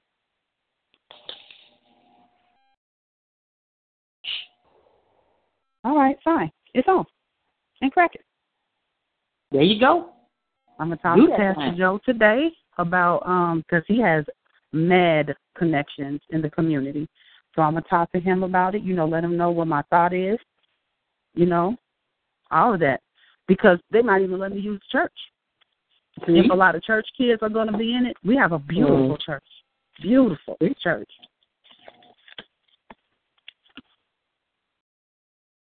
All right, well, I will let you all know how everything went. There you go. Amen. Our work here is done. Yes, it is. Lisa, can you pray us out? Yes. Ooh. Heavenly Father, we just thank you. We thank you for answering the prayer that we prayed before this Bible study begins. You indeed did exactly what we knew you were going to do. It was blessed. We learned. We shared. We were encouraged, motivated. We questioned all of those things, and we thank you. We thank you for being true to your word and for honoring your word. And we just continue to ask that you bless, that you move through, that you just have your way with this line.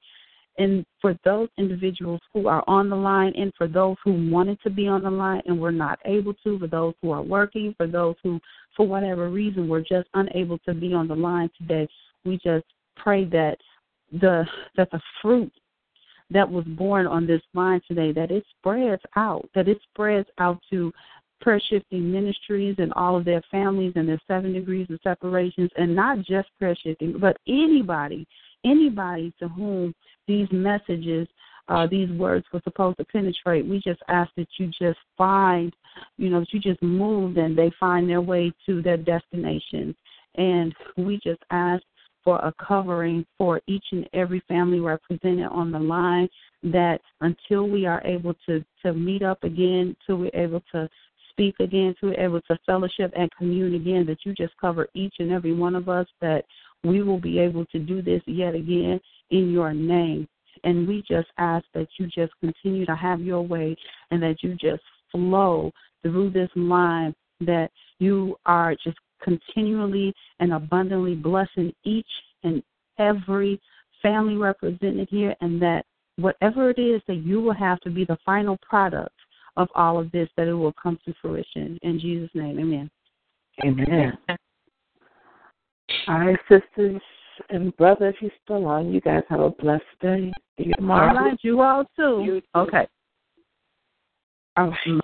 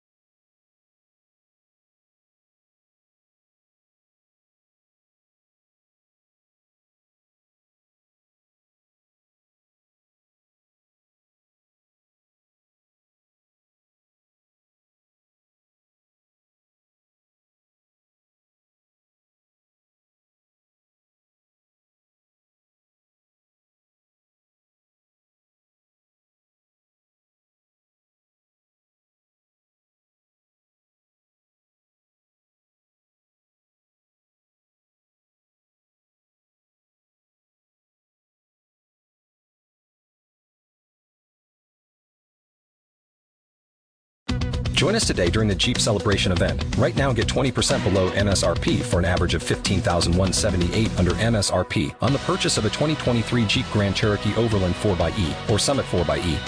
Not compatible with lease offers or with any other consumer incentive offers. $15,178 average based on 20% below average MSRP from all 2023 Grand Cherokee Overland 4xE and Summit 4xE models in dealer stock. Residency restrictions apply. Take retail delivery from dealer stock by 4/1. Jeep is a registered trademark.